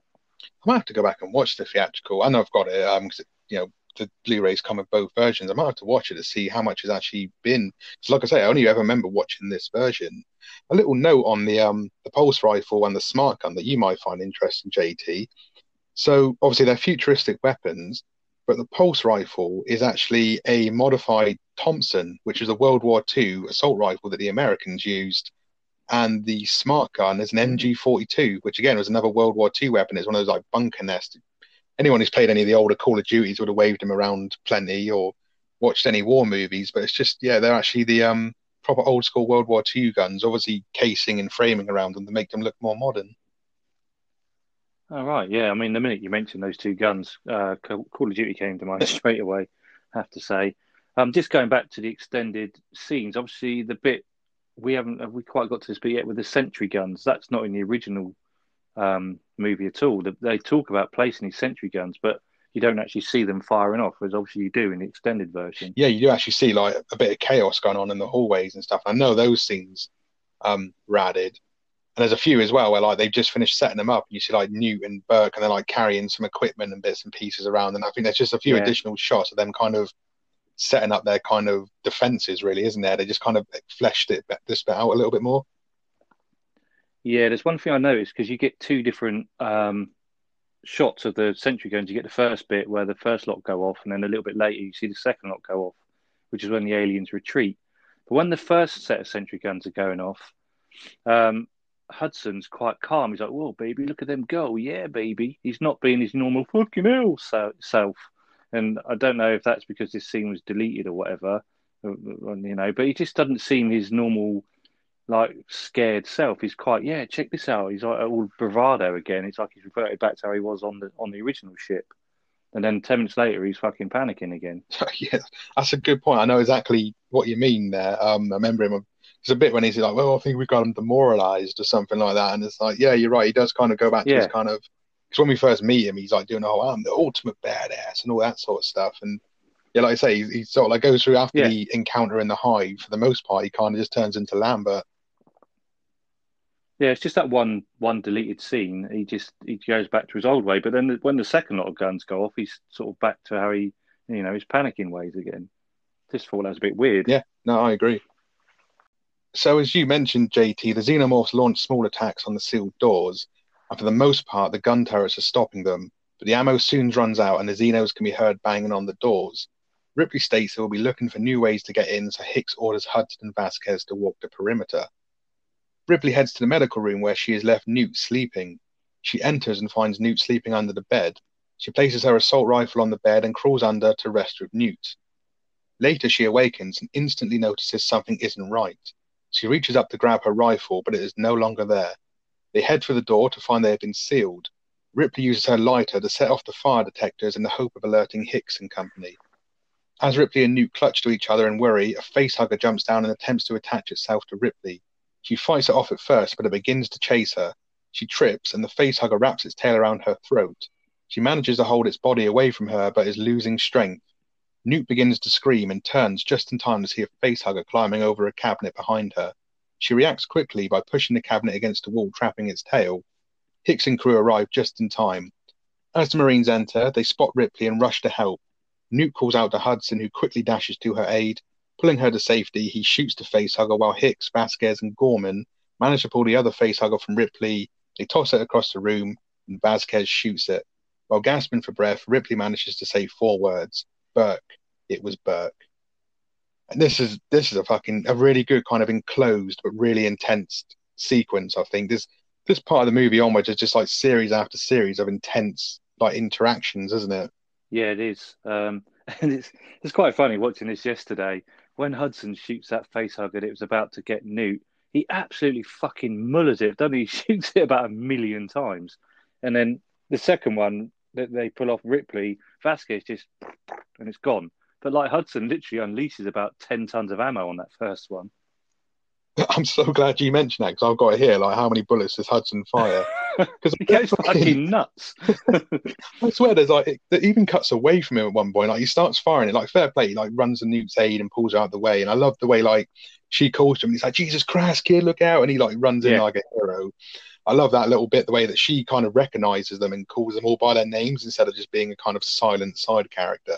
Yeah, But definitely. yeah, like firing away like a fucking lunatic. It cuts to Ripley being choked to death, and it cuts back, and he's still going. It's like, dude, you're on limited ammo here. You've only got a few supplies you managed to gather from the wreckage, and you just got done like 2 fucking magazines. Yeah, and like you say, when it cuts back to it, it looks like he's hardly touched it, and even though he's already unleashed about 10 rounds into it, so he keeps going. One thing I did notice, and again, it's hard because obviously where Ripley set off the fire thing, all the water's coming down. So which maybe obviously like what dilutes it a little bit, but you don't really see much of the acid blood splashing away and doing anything, do you? Considering he's just fucking mullered it one, you would have thought there'd be acid all over the joint. Yeah, that's a good shout, actually. I didn't think of that. Yeah, you're right. And also, I do like the way this is filmed, though, where you see Ripley and Newt banging the glass, but when you see it from the other side, it's like soundproof. You can't hear shit at all. It's quite well done. It's strange at first. You're like, why can't you hear anything? Oh, yeah, the glass is soundproof. Like, you almost think the sound's gone on the film or something. Yeah, and it's even like when it cuts back to inside and it's halfway through, Ripley screaming is all like shouting and sort of does emphasize the fact that it's like soundproof bloody plexiglass, and then you got like Newt going, break the glass. Yeah, she's like, obviously she's little, but she's just patting it, going, help, break it, just patting it. I do love this bit as well because one thing like Sigourney Weaver does so well in this movie, and it comes into play a lot more a bit later on, is like obviously she's lost her daughter in that, but she's got so much kind of natural kind of like motherly, kind of like maternal kind of acting skills. Like she clings on to Newt when they're stood in the room, and you can tell she's terrified, but she's more terrified for Newt than she is for herself at this point, I think. Yeah, I've actually made a note of that as well. Yeah, like you say, it's a lot of it to do with the fact that she's now obviously lost her daughter, who obviously she never really saw, did she? I don't know. You know, she hadn't seen her for 57 years, obviously, and is never going to see her again. So she takes the mother instinct with Newt. So yeah, very good. And a shout out because I've said with most of our podcasts, I love practical effects, and these 2 face huggers they use here, all animatronic. Like obviously this is pre CGI to obviously a degree, especially to the degree it's used these days. But that one that chases Ripley along the floor, that was an animatronic that had like I think it had like 6 different moving parts in it to make it run across the floor like that. And I think it was on a cable as well. But that looks pretty genuine, doesn't it? Like it's pretty freaky the way it kind of scatters across and then hops up and jumps at her face. Yeah, they both look really good. And obviously the lighting helps as well because the way it's all dark with the flashing red light with the fire alarm that's going off. So that kind of helps the fact that they could disguise a little bit more of these are animatronics, but they're really well done. They look really good. Yeah, they are good. And just a shout out as well to Newt's character as well. Like she spins around and sees that face hugger and doesn't panic. Like straight away, she like pushes that thing against the wall. So like, she's actually doing all right for herself, isn't she? Like she lasts longer in these situations than most of the trained people. Yeah, she does. I mean, obviously she's been surviving on her own before she was picked up. Did we ever find out how long she'd been on her own for? Well, again, it's tricky, isn't it? Because like the way the kind of scenes kind of cut and they've been restored, you don't actually know how long it is between the encounter of them finding the derelict ship to the kind of the place going silent and then them sending the crew. You know, it could be months, couldn't it? Really? Yeah, and you don't know how long it took them to get there. You know, these places, it must have taken them a while to get to the planet. Yeah, definitely. And that actually brings up a point I meant to make earlier. So no one Hicks is saying, it's going to take 17 days before a rescue crew is launched. Yeah, Now, they're a military vessel. They got the Sulaco, which is just spinning, obviously orbiting the planet with no fucker on board. It's just orbiting, like obviously on a remote or something like that. mm. From a military perspective, surely they would have had a backup crew in stasis or something, because anything can happen on these things. Maybe they need a backup crew of medics. So obviously, I know again it's for the plot, but Bishop now has to go Yeah, out and remote pilot the ship down. Surely they'd have had at least an android or like a reserve crew on the Sulaco just in case something really drastic happened. They wouldn't just yeah, come out the ass end of space and be the only people on the ship and then just leave the ship doing whatever the fuck it wants up in space or something. It yeah. just sounds a bit weird. That's a really good point. Yeah, you're right. They would have had someone up there monitoring what was going on, wouldn't they? Waiting for any kind of distress call or some kind of signal of what was going on down on LV-426. Yeah, very good point. Right, so Ripley and the Marines confront Burke. Ripley outlays her theory that Burke wanted to try and sneak embryos back to Earth by sabotaging, get my words out, the cryo chambers on board the Sulaco. Hudson says they should waste him. Hicks agrees, but Ripley states he has to go back when suddenly the lights go out. They cut the power, Ripley gasps. Hicks orders Hudson and Vasquez to check the corridors with trackers. It's not long before they detect approaching xenomorphs. They retreat back into the room and begin to seal the door. The signal gets closer and closer. Soon it's coming from inside the room. Ripley is staring nervously at the ceiling. Hicks climbs onto the desk to check the vents. The Xenos burst out of the ceiling and the Marines form up to hold them off. Burke runs off and seals the door behind him, leaving the team trapped with the aliens, but in turn is grabbed by a xenomorph in the next room. The team desperately try to hold off the Xenos as Vasquez cuts the door lock. It opens and the team rush through. Hudson fights bravely to cover the escape, but fails to retreat in time as a Xeno breaks through the flooring, grabs him by the feet, and drags him down to his doom. And again, this is just, another fucking... They barely just got past the facehuggers, and now they're in another shitstorm here. Yeah, it all kicks off again, doesn't it? There's one weird bit about this, and this is the one part where I think Sigourney Weaver's acting's a bit ropey. When she's like, they're trying to work out where they're coming from, she's like, it's under the floor, something we didn't think of. I don't know. It's just, I don't know. Yeah. And why didn't they think that they were coming from above them? She thought about they might be underneath them. Surely you think, well, they might be above us then. Well, considering like for the majority of the first movie, the alien was prancing around in fucking vents. Like she knows they're quite agile and do these things Yeah, and stuff. And it's just yeah. I like, mean, yeah, they've sealed the doors and stuff, but not really thought, oh shit, they might be up above us. Actually, we might as well, have a look up there. It's only when they've exhausted every can't speak myself now. Every other option that they think about looking up above them. yeah. And that makes me think of another thing because like, obviously when we see the shots of the sentry guns blowing them all up, obviously that's like however many dead aliens. Surely all that acid would have started to eat away at the flooring or the walls and shit, and burn maybe a new way into their complex. I know you're not supposed to think about it that much, but there are some flaws here in this logic, and I just think Ripley, like you say, when she's like something on the planet, I don't know.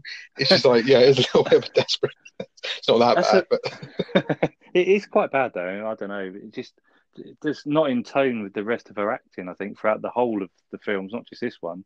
But yeah, that's a really good point. Why didn't all the acid burned through when they were shooting hundreds, well, not maybe not hundreds, but a hell of a lot of aliens were being blasted by those sentry guns, and you think it would have eaten through the roof or whatever they were when they were shooting. And also a point that I've written down here: when they are all in that room with them, they're all in quite close proximity, but not one of them gets splattered with acid while they're blowing them to pieces, do they? No, I've got that written down here as well because like Vasquez is like fucking firing off grenades at one point, isn't she? And like aliens Yeah, are fucking blowing up and doing like bloody backflips over fucking tables and shit. But yeah, surely there would have been a splash or two hitting the walls and stuff. But just yeah. sorry, carry on. No, I was going to say, and just Hudson, he does go out in a blaze of glory in the end, doesn't he? Bless him. He does go out fighting. Yeah, I did put this here. Like, I was actually, as a kid, Hudson was one of my favorite characters. He still is, but I was actually always really sad when he died because, like, they're like trying to get the door open, and Hicks is like saying, "Come on, we need to go," but Hudson's kind of like trying to cover them, and he's like going completely mental. Like, I'm not going to fucking try and repeat what he says. He like swears more than us in this sequence, but like he takes down loads Yeah, of them, and then like the alien grabs him and pulls him down. And I just, for some reason, I really like the fact that Hicks tries to save him. Like, because Hudson kind of calls out to him, and Hicks kind of grabs his arm to try and pull him back, and then that it's pretty gruesome because Alien's hand comes up and just grabs Hudson's face and then just like yanks him down under the grills. It's a pretty brutal death, but he goes down swinging. yeah, it's a pretty brutal death. And the 18 F words he uses, probably 15 of them are in that scene. He goes mental, doesn't he? He does, yeah. But fair play, he goes down like a hero. But just before obviously this bit kicks off and everything, the bit when they're kind of interrogating Burke, again, the actor does a good job here because he's like sweating like a pig, isn't he? Like he's so nervous that he's been found out and everything. And, like Hudson's got like a fucking pulse rifle to his head saying, you should fucking grease this asshole now and everything. And he's like spluttering like a fucking lunatic trying to make sense of what obviously trying to bullshit his way out of it. Yeah, he is, and it is good acting. And also going back to Burke, you said obviously he fucks off and he gets taken by a Xeno. Like I know obviously the crew are now against him and stuff, but I think I'd have stayed with them and taken my chances there because he buggers off on his own without any weapons or anything, doesn't he? What does he think's going to happen? Dude, I'm so glad you said that because I've got here like, what is his fucking plan at this point? He's useless. Yeah, Like you say, he doesn't have a weapon, and he seals them in this room. And it's like, what? You're just going to let them all die, and they're the only ones with weapons? What is your actual plan here? I know maybe he's just gone into like, I know he's shitting himself so much he's not thinking. He's just gone into like corporate weasel mode or something. But it's like, dude, the only yeah, people that have a chance of saving you are in that room that you've just fucking locked them in. yeah. I think it's probably blind panic, and you probably would think irrationally, but like you're saying, like I've just said, then I'd stay with the guys who had the weapons. To be honest, even though they're not my friends at the moment, I've probably got a better chance of surviving with them than going out on my own with no weapon whatsoever. What's he going to use? Harsh language? Yeah, exactly. So now they've reached the next room. Vasquez begins to reseal the door. Desperate for an escape plan, Newt tells them they can reach the landing pad through the vents. They climb in, following Newt's directions.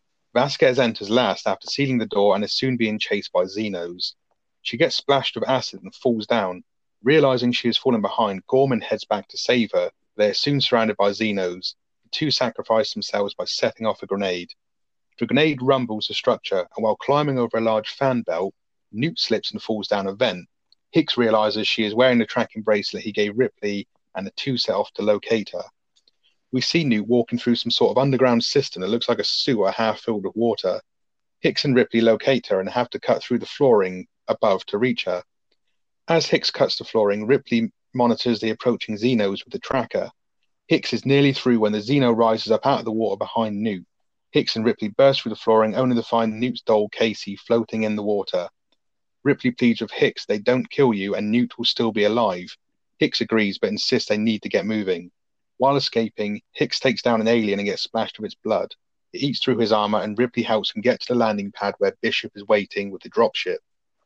And again, this is like another kind of quite badass, really intense sequence, but like this is like the one time where Gorman kind of like he goes down, like he goes out of a bang pretty much, doesn't he? At least he kind of like tries to do something heroic. Yeah, he does go out of a big bang. And I mean, at the end of the day, there's two aliens coming. They're totally trapped. I think I'd rather blow myself up than succumb to one of those because, you probably will get dragged away, cocooned, face hugger on you, and it's just, blow yourself up. It's the worst of, or the best of the bad situation, isn't it? I don't know if you knew this, but there's a fact that when they're filming that scene and Vasquez has got the gun and it jams and stuff, Jeanette Goldstein couldn't handle the recoil of the gun when they were filming that. So Gail Ann Hurd, who's the producer, had to step in as a double and film that scene because the gun was just recoiling too much. And Gail Ann Hurd apparently had firearms experience, so that it's actually her firing off the gun. I did hear that Gail Ann Hurd was a hand double for Jeanette Goldstein. I didn't know what scene it was for because obviously it couldn't be for all of it because there's quite a lot of full body shots. But oh yeah, that must have been it. Yeah, it was that scene there. And also when Newt slides down that chute into the water, apparently Carrie Henn enjoyed filming that so much. You know, she's a kid, you fucking would. Apparently it was a massively long slide. It was real. She kept fucking her lines up on purpose, so she had to keep reshooting it. To the point where James Cameron got so pissed off of her. He's like, if you actually do this right this time so we can film it, you can then just use the slide for the rest of the day. And so she got the lines right, and he was true to his word. He just let her keep sliding down that then for the rest of the day. Oh, fair play. Yeah, can't argue with that, can you? But like you say, it's No, like not just at a all. fucking massive slide. I got to say, one Yeah, thing here that I really like the way this is shot. So the bit when they're in the vent, you know, Vasquez is like she's being chased by. She takes a few of them out. To be fair, she takes down like two or three of them. yeah, Um, she does. but the way this is shot, so like it's quite a long shot of the like the vent, and it's kind of like lit up and silhouetted. The way the aliens come scrambling down those vents, I know I don't like the fast moving ones as much as the slower one, but they look fucking terrifying because it's just kind of like an outline of fucking legs and tail and God knows what, and they're moving so fast. It is quite intense that bit, and you think, man, I'd be fucking terrified if that thing was charging towards me. Yeah, it is. You're right. And watching this again yesterday, there's one bit though where one comes down all scrambling, like you just said. Is that repeated or is it two separate shots? Because it looks like they repeat that sequence twice. I don't know if you've picked up on that. It wouldn't surprise me if they repeat it. I didn't notice it last time I watched it, and I don't know off the top of my head if it was, but yeah, I think there are a couple of sequences where they probably reshoot it and then obviously just do like a shorter shot. It wouldn't surprise me because the aliens they used in this was a mixture of people in suits and animatronics, depending on what was going on. So I'd imagine it wasn't easy getting a bloke in a suit to try and fucking scramble his way through those bloody vents or anything for the shot. Yeah, like I say, watching it again yesterday, you see one scrabbling down, then a bit later you see another one. I thought that looks like the same shot I've just seen a few minutes or seconds before. Whether it is or not, I don't know. It could just be a slightly different angle. And just another thing before we move on, Newt in this scene when she's guiding Ripley through the tunnels and stuff, she's got the old Billy Butcher going on, isn't she, with her accents all over the shop. There's one bit. Oh fucking! No, I'll have to do the impression. It's going to be shit. So sorry if she's listening to this. Don't fucking hunt me down or anything. I've got a drink here, so be careful. All right. Well, she's going along, and she's like, "Just up there, it's a shortcut across the earth." It's just like, Yeah, what the that's it. fuck did you just say? And she's like, straight ahead Yeah. and left. She goes in like really posh English to like you say, fucking Billy Butcher. Yeah, it's just a bit of a strange one, isn't it? I mean, I know she was young. She's brilliant in this film, don't get me wrong. But yeah, it's all over the shop in that scene, particularly. She is good. I'll tell you one bit I love. I don't. Is that actually a sewer she's in? It must be some form. They must have built some kind of sewage network in that bloody complex, wouldn't they? Because it's strange that there's like water in there. But that scene where the alien comes up out of the water, that is a fucking scary shot. And that alien is fucking huge compared to all the others that are in this movie, other than the Queen, who we meet later. This thing comes up, and yeah, granted, it stood obviously Newt's little girl, but this thing just looks fucking terrifying. I think it's probably like the scariest alien in the whole movie. Yeah, I was thinking that when I watched this again yesterday. That alien is massive, and it might be due to the fact that Newt's half the size of everyone else. But yeah, it looks fucking huge, doesn't it? And it's terrifying when it comes out. Yeah, And and her reaction again when she screams is fucking pretty good, isn't it? For a kid, it's genuine. well, yeah, I mean, what else could you do in that situation? Wouldn't you? You just fucking scream or you like freeze in silence. You're not going to fucking get away, especially in water. But another thing Yeah, I really like is Ripley's, again, that kind of like maternal acting. Like when they kick through the grate and they find that she's been taken, like the way she's kind of like screaming, there's like tears in her eyes, and it seems so genuine, and like yeah, quite kind of like emotionally powerful. yeah, totally. Just one thing, actually, you know more about the actual alien lore and stuff than I do. So sometimes they take you away. They've obviously taken Newt away. They take other people away. Sometimes they just fucking the extended jaw comes out and they just kill you. Is there any reason why they do that? Do you know? Well, there's some depending on what you kind of read. I mean, I try not to read too much into too much because obviously, especially like Wikipedia, and obviously there's a lot of like fan movies and stuff which are good in their own right. People have got their different ways, but no one ever really explains what the aliens eat. So I assume they must Mm, have to get sustenance at some point. So for the most part, I'd imagine where possible, they will take you because obviously their perfect organism structure is like if you're not any use to them, there's no point. So unless they can eat you or turn you into one of them, that's pretty much your two options. If you meet an alien, you're going to be lunch or you're going to be one of them. So I assume it's just like depends on the situation and who, the alien needs a snack at the time. That's the way I kind of mm. consider it. Yeah, I've just always thought that. Like, sometimes they'll just kill you and just think whatever, and other times they'll take you. And also, I'm assuming if they have killed you, then they then can't like turn you into one of them. There's no use, is there? If you're not alive, you've got nothing to host them, have you? I'm assuming. Yeah, yeah, absolutely. Yeah, it's a good question. I don't think it's ever been fully confirmed. If anyone's listening who actually knows a definitive answer, to that. But yeah, as far as I'm aware, they do eat occasionally because they need some form of sustenance to keep them going. But generally, they're all about just Depends growth and population. depends what mood they're in, I guess. It's like when you go to Tesco's, isn't it? You buy some sandwiches, you might eat them straight away, you might take them home and put them in the fridge. There you go. You see a xenomorph in Tesco, and give it steer clear. Just Yeah. and one more bit here, just before we do move on. The bit in the elevator, I think, is a really good jump scare, and I love the way it happens because obviously they rush to the elevator, Hicks and Ripley do, and they're like pressing the button, and the door's not moving, so they're tapping it and they're waiting, and you know something's going to happen, and the door starts closing, but that alien is moving so fucking quick. The way it just suddenly appears, I don't know if that's a bloke in a suit on a cable because it's coming along the ceiling, or whether it's animatronic, but it just bursts into the fucking elevator so quickly. That's a really good sort of jump scare, I think. Yeah, it is. But one thing I did note in this, and it happens in every film, not just this, the minute you get into a lift or something in these films, the doors never fucking work straight away, do they? No. It's always, they always jam or something happens. It's like, every time, not just this film, like I say, any film. Yeah, yeah, good point. Yeah, just can't rely on anything in these movies, can you? May as well just fucking find a little box to hide and hope for the best. Yeah, exactly. Or just don't go down there in the first place. Yeah, always a viable option. Yeah. So Bishop informs Ripley they have 46 minutes until the atmosphere processor detonates, but she tells him they are staying. They head towards the processor, which is breaking apart around them. Bishop emphasizes that time is against them, and she asks the injured Hicks to make sure Bishop doesn't leave. Ripley straps a flamethrower to a pulse rifle, loads up on flares, and heads into the hive to find Newt. Before she leaves, she turns to Hicks to say goodbye, almost as if she doesn't expect to be coming back. She heads to the lower levels in the cargo elevator and begins following Newt's signal through the hive. Her hopes are dashed when she finds the bracelet on the floor. We see Newt cocooned, and an egg begins to open near her. She screams, which alerts Ripley, who rushes to find her and shoots the facehugger and a lurking xenomorph. They begin to retreat but emerge in a large chamber full of eggs. As Ripley surveys the room, her eyes are drawn to a slimy tube laying the eggs. As she looks higher, the monstrous presence of the queen alien hangs in the darkness. The giant creature does nothing at first, but soon its arms drop down from covering its face, and huge jaws emerge. The queen hisses, and several Xenos emerge. Ripley fires the flamethrower into the air, then points it at the eggs. The queen seems to understand and motions for her drones to retreat.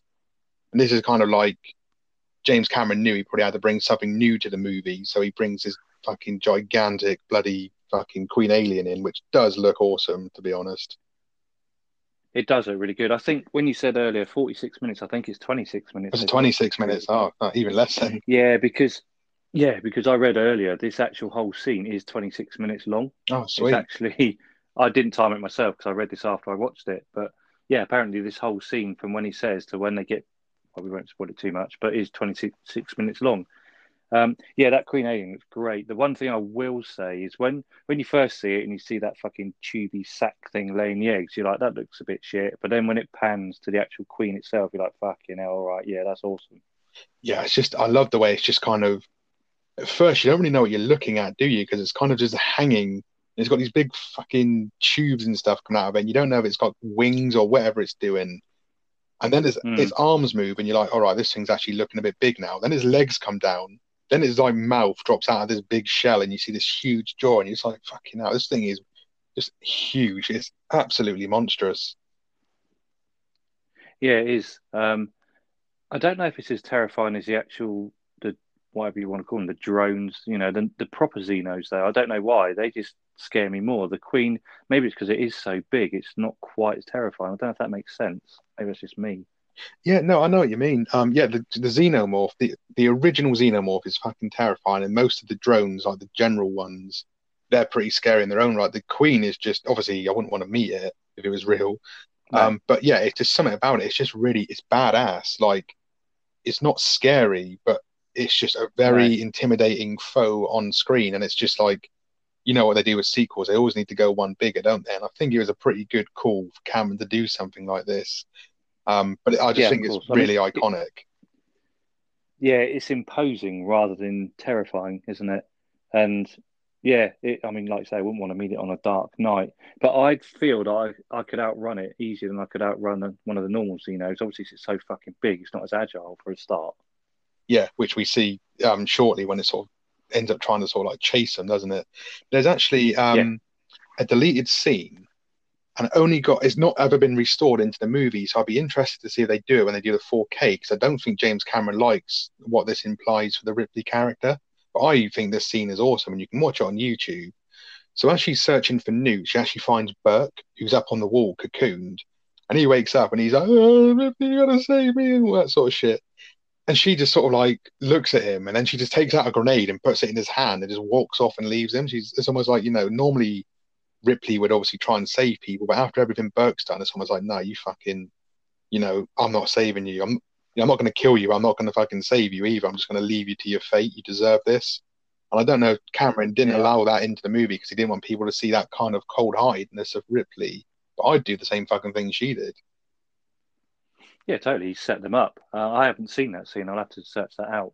But then, even if she did free him, what fucking use would he be? He hasn't got a weapon unless she gives him one of hers, and I certainly wouldn't give him a weapon that I had because he probably can't even use it anyway. So yeah, she probably did the right thing. Yeah. And also, the bit where she saves Newt, she shoots the face hugger, but that face hugger is like really close to Newt. So again, once again, it's a whole acid blood thing. Surely that would have splashed all over Newt and burnt her face or something. Yeah, it's really good timing as well, and it happens to just be around the corner when it comes out of the egg. I mean, it's one of those typical movie coincidental timings again, isn't it? It is, yeah, and it's just like Newt again with that bloody scream of hers. It's pretty like piercing, isn't it? But again, it's like that proper like terrified little kid type scream as well. But it's definitely it's surprising it didn't wake up the whole fucking nest. Yeah, exactly. Yeah, Another thing I kind of like about this is when Ripley is obviously staring at the Queen, like you kind of see the look on her face. Again, I don't know if she's scared or if she's just can't comprehend what she's actually seeing. Like it's like as if the normal aliens aren't bad enough. This fucking thing's in now. But kind of like the way that you see the kind of intelligence of the Queen, like when those drones turn up and Ripley fires the flamethrower into the air, then points it at the eggs. Like you see the recognition, not in an expression, but the way the Queen kind of watches her, and then it kind of nods to the drones to go away. Like they are intelligent in a different way. yeah, you're right. Also, when Ripley flamethrowers the eggs and stuff and everything, she's got limited ammo. Obviously, she's only got the two guns strapped together. She then starts grenading them and shit and everything. I'd have been like, well, probably save these grenades and all the ammo I've got for other things. The eggs are all on fire now. And I know obviously she wants to make sure that they don't open and start hatching or whatever. But she seems to waste a lot of ammo in that scene. Yeah, she does. She kind of loses it. So it's like, so as Ripley and Newt head towards the exit, the eggs begin to open. Ripley lights the place up with a flamethrower, as JT just mentioned, and then starts firing a grenade launcher at the Queen before making a run for it. As they approach the elevator, they are trapped, waiting for it to come down. Ripley makes for a nearby ladder, but the Queen emerges from around the corner. The elevator arrives just in time. As Ripley and Newt arrive on the platform, they find the dropship has left. Newt clings to Ripley as the processor begins exploding around them, and suddenly the second elevator arrives and inside is the Queen. Knowing this is the end, Ripley tells Newt to close her eyes, but Newt screams, "Look!" Ripley turns to see the dropship rising up behind her. Bishop rescues them, and they escape the planet just as the processor explodes. After narrowly avoiding the nuclear shockwave, they dock with a Sulaco. Bishop informs Ripley that he has had to sedate Hicks due to his injuries and apologizes for taking off. The platform has become too unstable when he had to circle and hope he was able to rescue them. Ripley says he did all right when suddenly something splashes on the ground and begins to burn. They both look down and something erupts from Bishop's chest. A gigantic tail emerges and lifts him off the ground as the Queen emerges from the back of the ship and tears Bishop in half. It steps out menacingly and stands looking between Newt and Ripley. Again, this is like another, it kind of does what Alien does, doesn't it? It kind of leads you into that false sense of security. Like, she fights her way out of the hive, which I think is a pretty badass scene. And like you said, when she's firing those grenades, it's almost like she kind of loses herself. And at that point in time, she's just completely hating the aliens, isn't he? Like, they've taken everything away from her. And when she starts firing, Yeah. she's just literally loses herself in anger and rage for like a moment or two. And it's just going absolutely fucking ballistic. Yeah, she does. And when she starts using a grenade launcher, she pumps them into the tubey sack thing laying the eggs. I'd have been pumping them into the actual Queen alien herself as well, wouldn't Yeah, you? too right.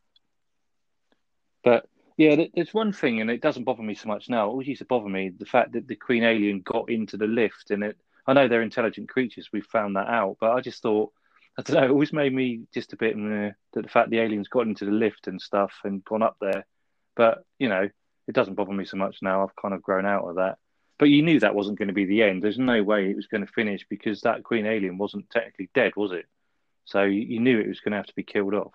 No, absolutely. It's kind of like what Alien did, where, you think she blew up the ship, and then obviously she gets on the Narcissus, and then the alien's on there. It's again, isn't it? They blow up the complex, and then when they think they're safe, the alien jumps out again. But I agree with you, that elevator thing, it's never quite sat well with me. Like, it's pretty scary, obviously, when it opens and you see the alien, like her coming out onto the platform. But also as well, it's like, how did they not know it was on the back of the ship? Surely Bishop would have sensed like the weight of it or something as he was docking with the Sulaco. I mean, it's fucking Queen Alien. It's not exactly a set of car keys, is it? Like, holding on to the back of your ship, you're bound to notice. Well, I've got this in my notes because I watched this quite intently yesterday, this whole last bit. There's no sign of it being attached to the shuttle when it takes off, is there? No. Or when it leaves the planet. And I'm thinking, that thing's fucking huge. You would have been able to see some kind of evidence of it being attached to the ship, wherever it was. I mean, it comes down from the landing gear, doesn't it? Yeah, it's just off the back of the ship. And again, like the landing gear, the dropship's not massive, is it? Like, it's obviously big, but it's not like huge. So there's no way it could have like concealed itself. That Queen Alien's probably 2/3 of the size of the ship itself, isn't it? It's massive. Easy, yeah. And again, it probably weighs a fucking ton. So like, I'm no fucking flight expert, and maybe not like through space and in the heat of the moment when they're escaping, but surely Bishop, as he was docking, he would have noticed there might have been like some weight differentiation with the, like, when he was trying to get into the clamps and then come and land on the landing pad or something like that. But it's just, again, I know you're not supposed to think about these sort of things, but just in practicality, it's like, hang on, you would have known that thing. It's not inconspicuous, is it? You would notice the Queen. Yeah, exactly. I mean, when the dropship does leave, it sort of takes a bit of the platform with it, I think. But there's no sign of the Queen being attached to it anywhere. But Bishop's death is pretty fucking brutal, even to this day, isn't it? Where he gets ripped in half. It's pretty full on. I've got that in my notes, actually. Like, even though he's obviously an android and stuff, but yeah, the way that tail just fucking splurts through his chest and he lifts him up and all the white blood's coming out of his mouth, and the way the noises like Lance Henriksen's making, like gurgling, screaming noise and that. So even as an android, he must feel some form of pain or injury. Yeah, I mean, I say death. Obviously, he's an android, so he could be put back together as we find out. But just talking of noises, actually, going back something I had earlier, and I forgot to mention, when they're in the original hive and the aliens are being shot by the Marines, and they're making like elephant type noises. I don't know if you knew this. That was actually baboon noises, not elephants, because they sound like elephants when they're being killed, don't they? But apparently they were baboon noises that were then obviously fucked about with post production. But I never knew that. No, I never knew that. Even like until you just said it there, I always thought they used like some kind of like you say, baby elephant noises, and maybe obviously mixed them around a little bit with obviously some sound effects and stuff. Oh, that's interesting that they're baboons, because up until this moment, I've always thought they were actually like baby elephants. Yeah, same. Till I was doing a bit of research yesterday. Again, this I think was from Wikipedia, but I imagine it's true. That scene when they come out the elevator and like Ripley's holding New, and then the Queen comes out and they're on the platform before Bishop turns up.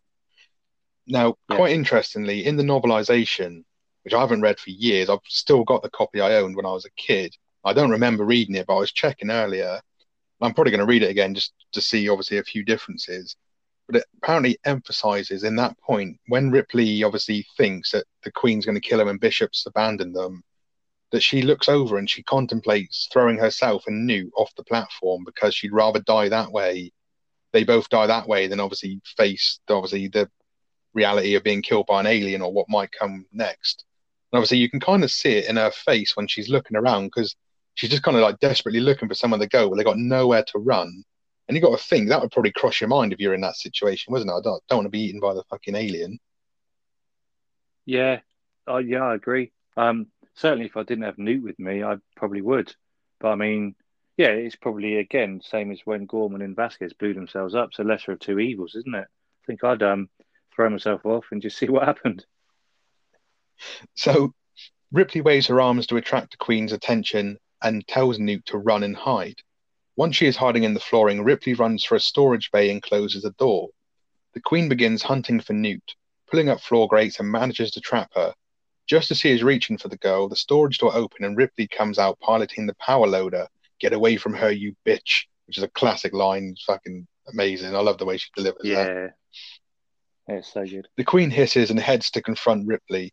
The two battle it out until Ripley manages to grab the Queen by the throat. She opens the inner hatch of an airlock and attempts to throw the Queen in, but the Queen latches on and they both fall into the airlock. The Queen is trapped under the power loader. Ripley begins to climb up the ladder, but her foot is grabbed. She begins to activate the airlock using a wall panel, and the door opens. Bishop and Newt struggle to hold on as the vacuum begins to suck things out of the ship. Newt loses her grip, but Bishop manages to grab her. Ripley desperately clings to the ladder against the intense vacuum of space and the weight of the Queen holding her leg. Eventually, the Queen lets go and is sucked into space. Ripley climbs the ladder and closes the airlock. Newt runs to hug her, and Bishop smiles at her. Not bad for a human. After settling Bishop and Hicks into the cryotubes, Newt asks Ripley if they can dream. Ripley says yes, I think we both can, and the movie closes showing Ripley in the cryosleep. Now, this sort of end fight, like action movies back then, and even to this day, you always had that kind of one-on-one fight. And this kind of just elevates it slightly, doesn't it? Like the fact that Ripley can actually now somewhat go toe-to-toe with the Queen Alien. Yeah, exactly that. And this scene actually still looks really good now, 35 years later. I think it's really well done. I've got a few problems with this scene. I'm sure your thoughts are probably the same. Um, the fact that the alien gets blown into space again, the same as it was in the first one's not a cop out, but it's just a bit disappointing it ended the same way. But you know, how else are we going to kill this fucking monstrosity of a thing?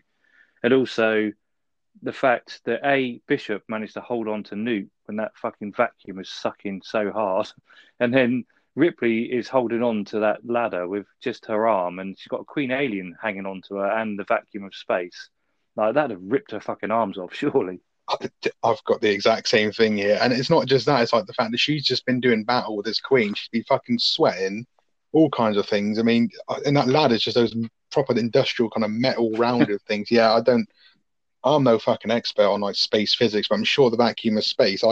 The bit that cracks me up though is when because Bishop's like been ripped in half and he gets pulled along the floor and he's like, "Ah!" He's like just Yeah, he's just sliding along, isn't he? Half of him. It's quite funny, isn't it? Although it does look quite good. It looks quite convincing. yeah. But yeah, it is quite funny in a sort of sadistic sort of way. It looks more convincing than when they do that cut between Ash's prosthetic head and then Ian Holmes' head in the previous movie. But no, they do a good job there. But like you say, like, and you can see he's like got two fingers pretty much in like a grating. And I know he's an android, he's probably stronger, but like he's holding on. He must be weak because he's been cut in half. The vacuum of space, and he's got fucking Newt on him. And like you say, Ripley's got a fucking Queen Alien dangling from her foot, and she's about a foot away from like the actual opening. And it's just like, yeah, this is a bit of a fucking stretch for me. I mean, the fight between the Queen and Ripley is pretty good. I like that. And the animatronics, it was a mixture of animatronics and two people inside the Queen Alien controlling it, obviously for the legs and the arms and stuff. So did a hell of a good job of practical effects. But yeah, this is a bit of a stretch. And don't you think it's convenient that she jumps out the power loader, halfway up the ladder, she gets grabbed, but there just happens to be a panel right next to her where she can open the fucking door. Yeah, it's a bit of a coincidence. And also, when she falls with the Queen Alien into the that dock or whatever it is, the airlock.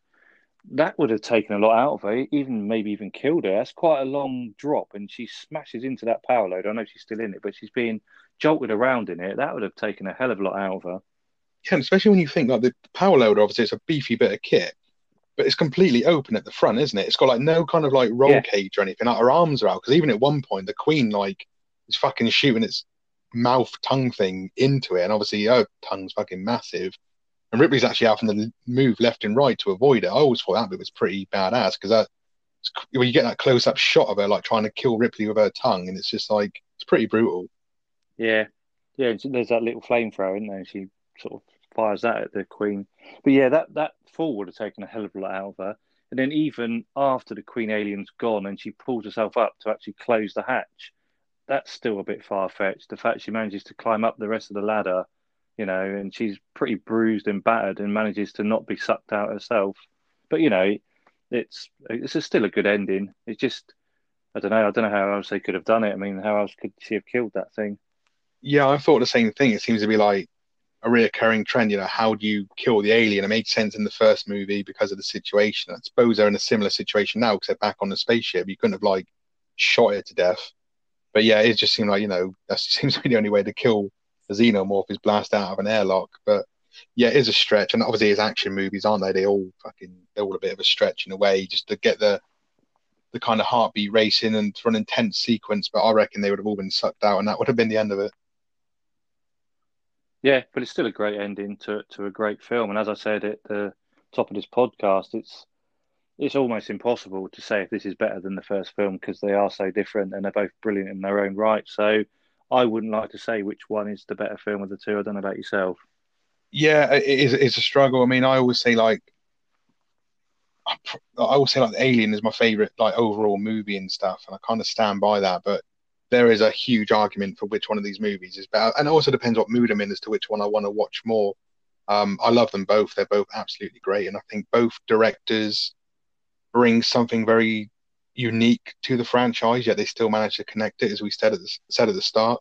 But yeah, they're both absolutely amazing. And if you listen to this podcast and you haven't seen this movie, I hope we've done some kind of justice to it. But it's definitely worth watching.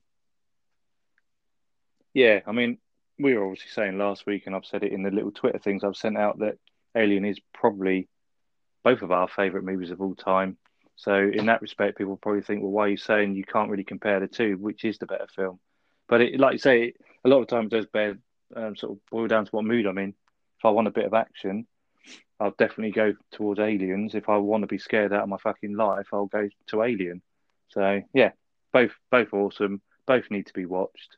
And yeah, not really much else to say, is there? There isn't, no. And once again, shout out to all our listeners. We always appreciate you tuning in, and we hope you're enjoying this series. It probably won't come as much of a surprise as to what next week's episode is going to be about, but we'll save it just in case there is anyone who can't Yeah. quite figure it out. We'll save it for a surprise. I think, even after last week's, people might have guessed, and certainly after this week's, if you don't know what next week's is about, then you probably shouldn't be listening, but please do anyway. We never used to even give a hint, did we, before? But I think most people will be able to work it out. Yeah, absolutely. So once again, this is Bread Roll signing off. And JT as well. And just before I go, do remember to check us out on Twitter if you haven't already, Hyperbaric Goats on there. And I just say we take off and nuke the entire site from orbit. It's the only way to be sure.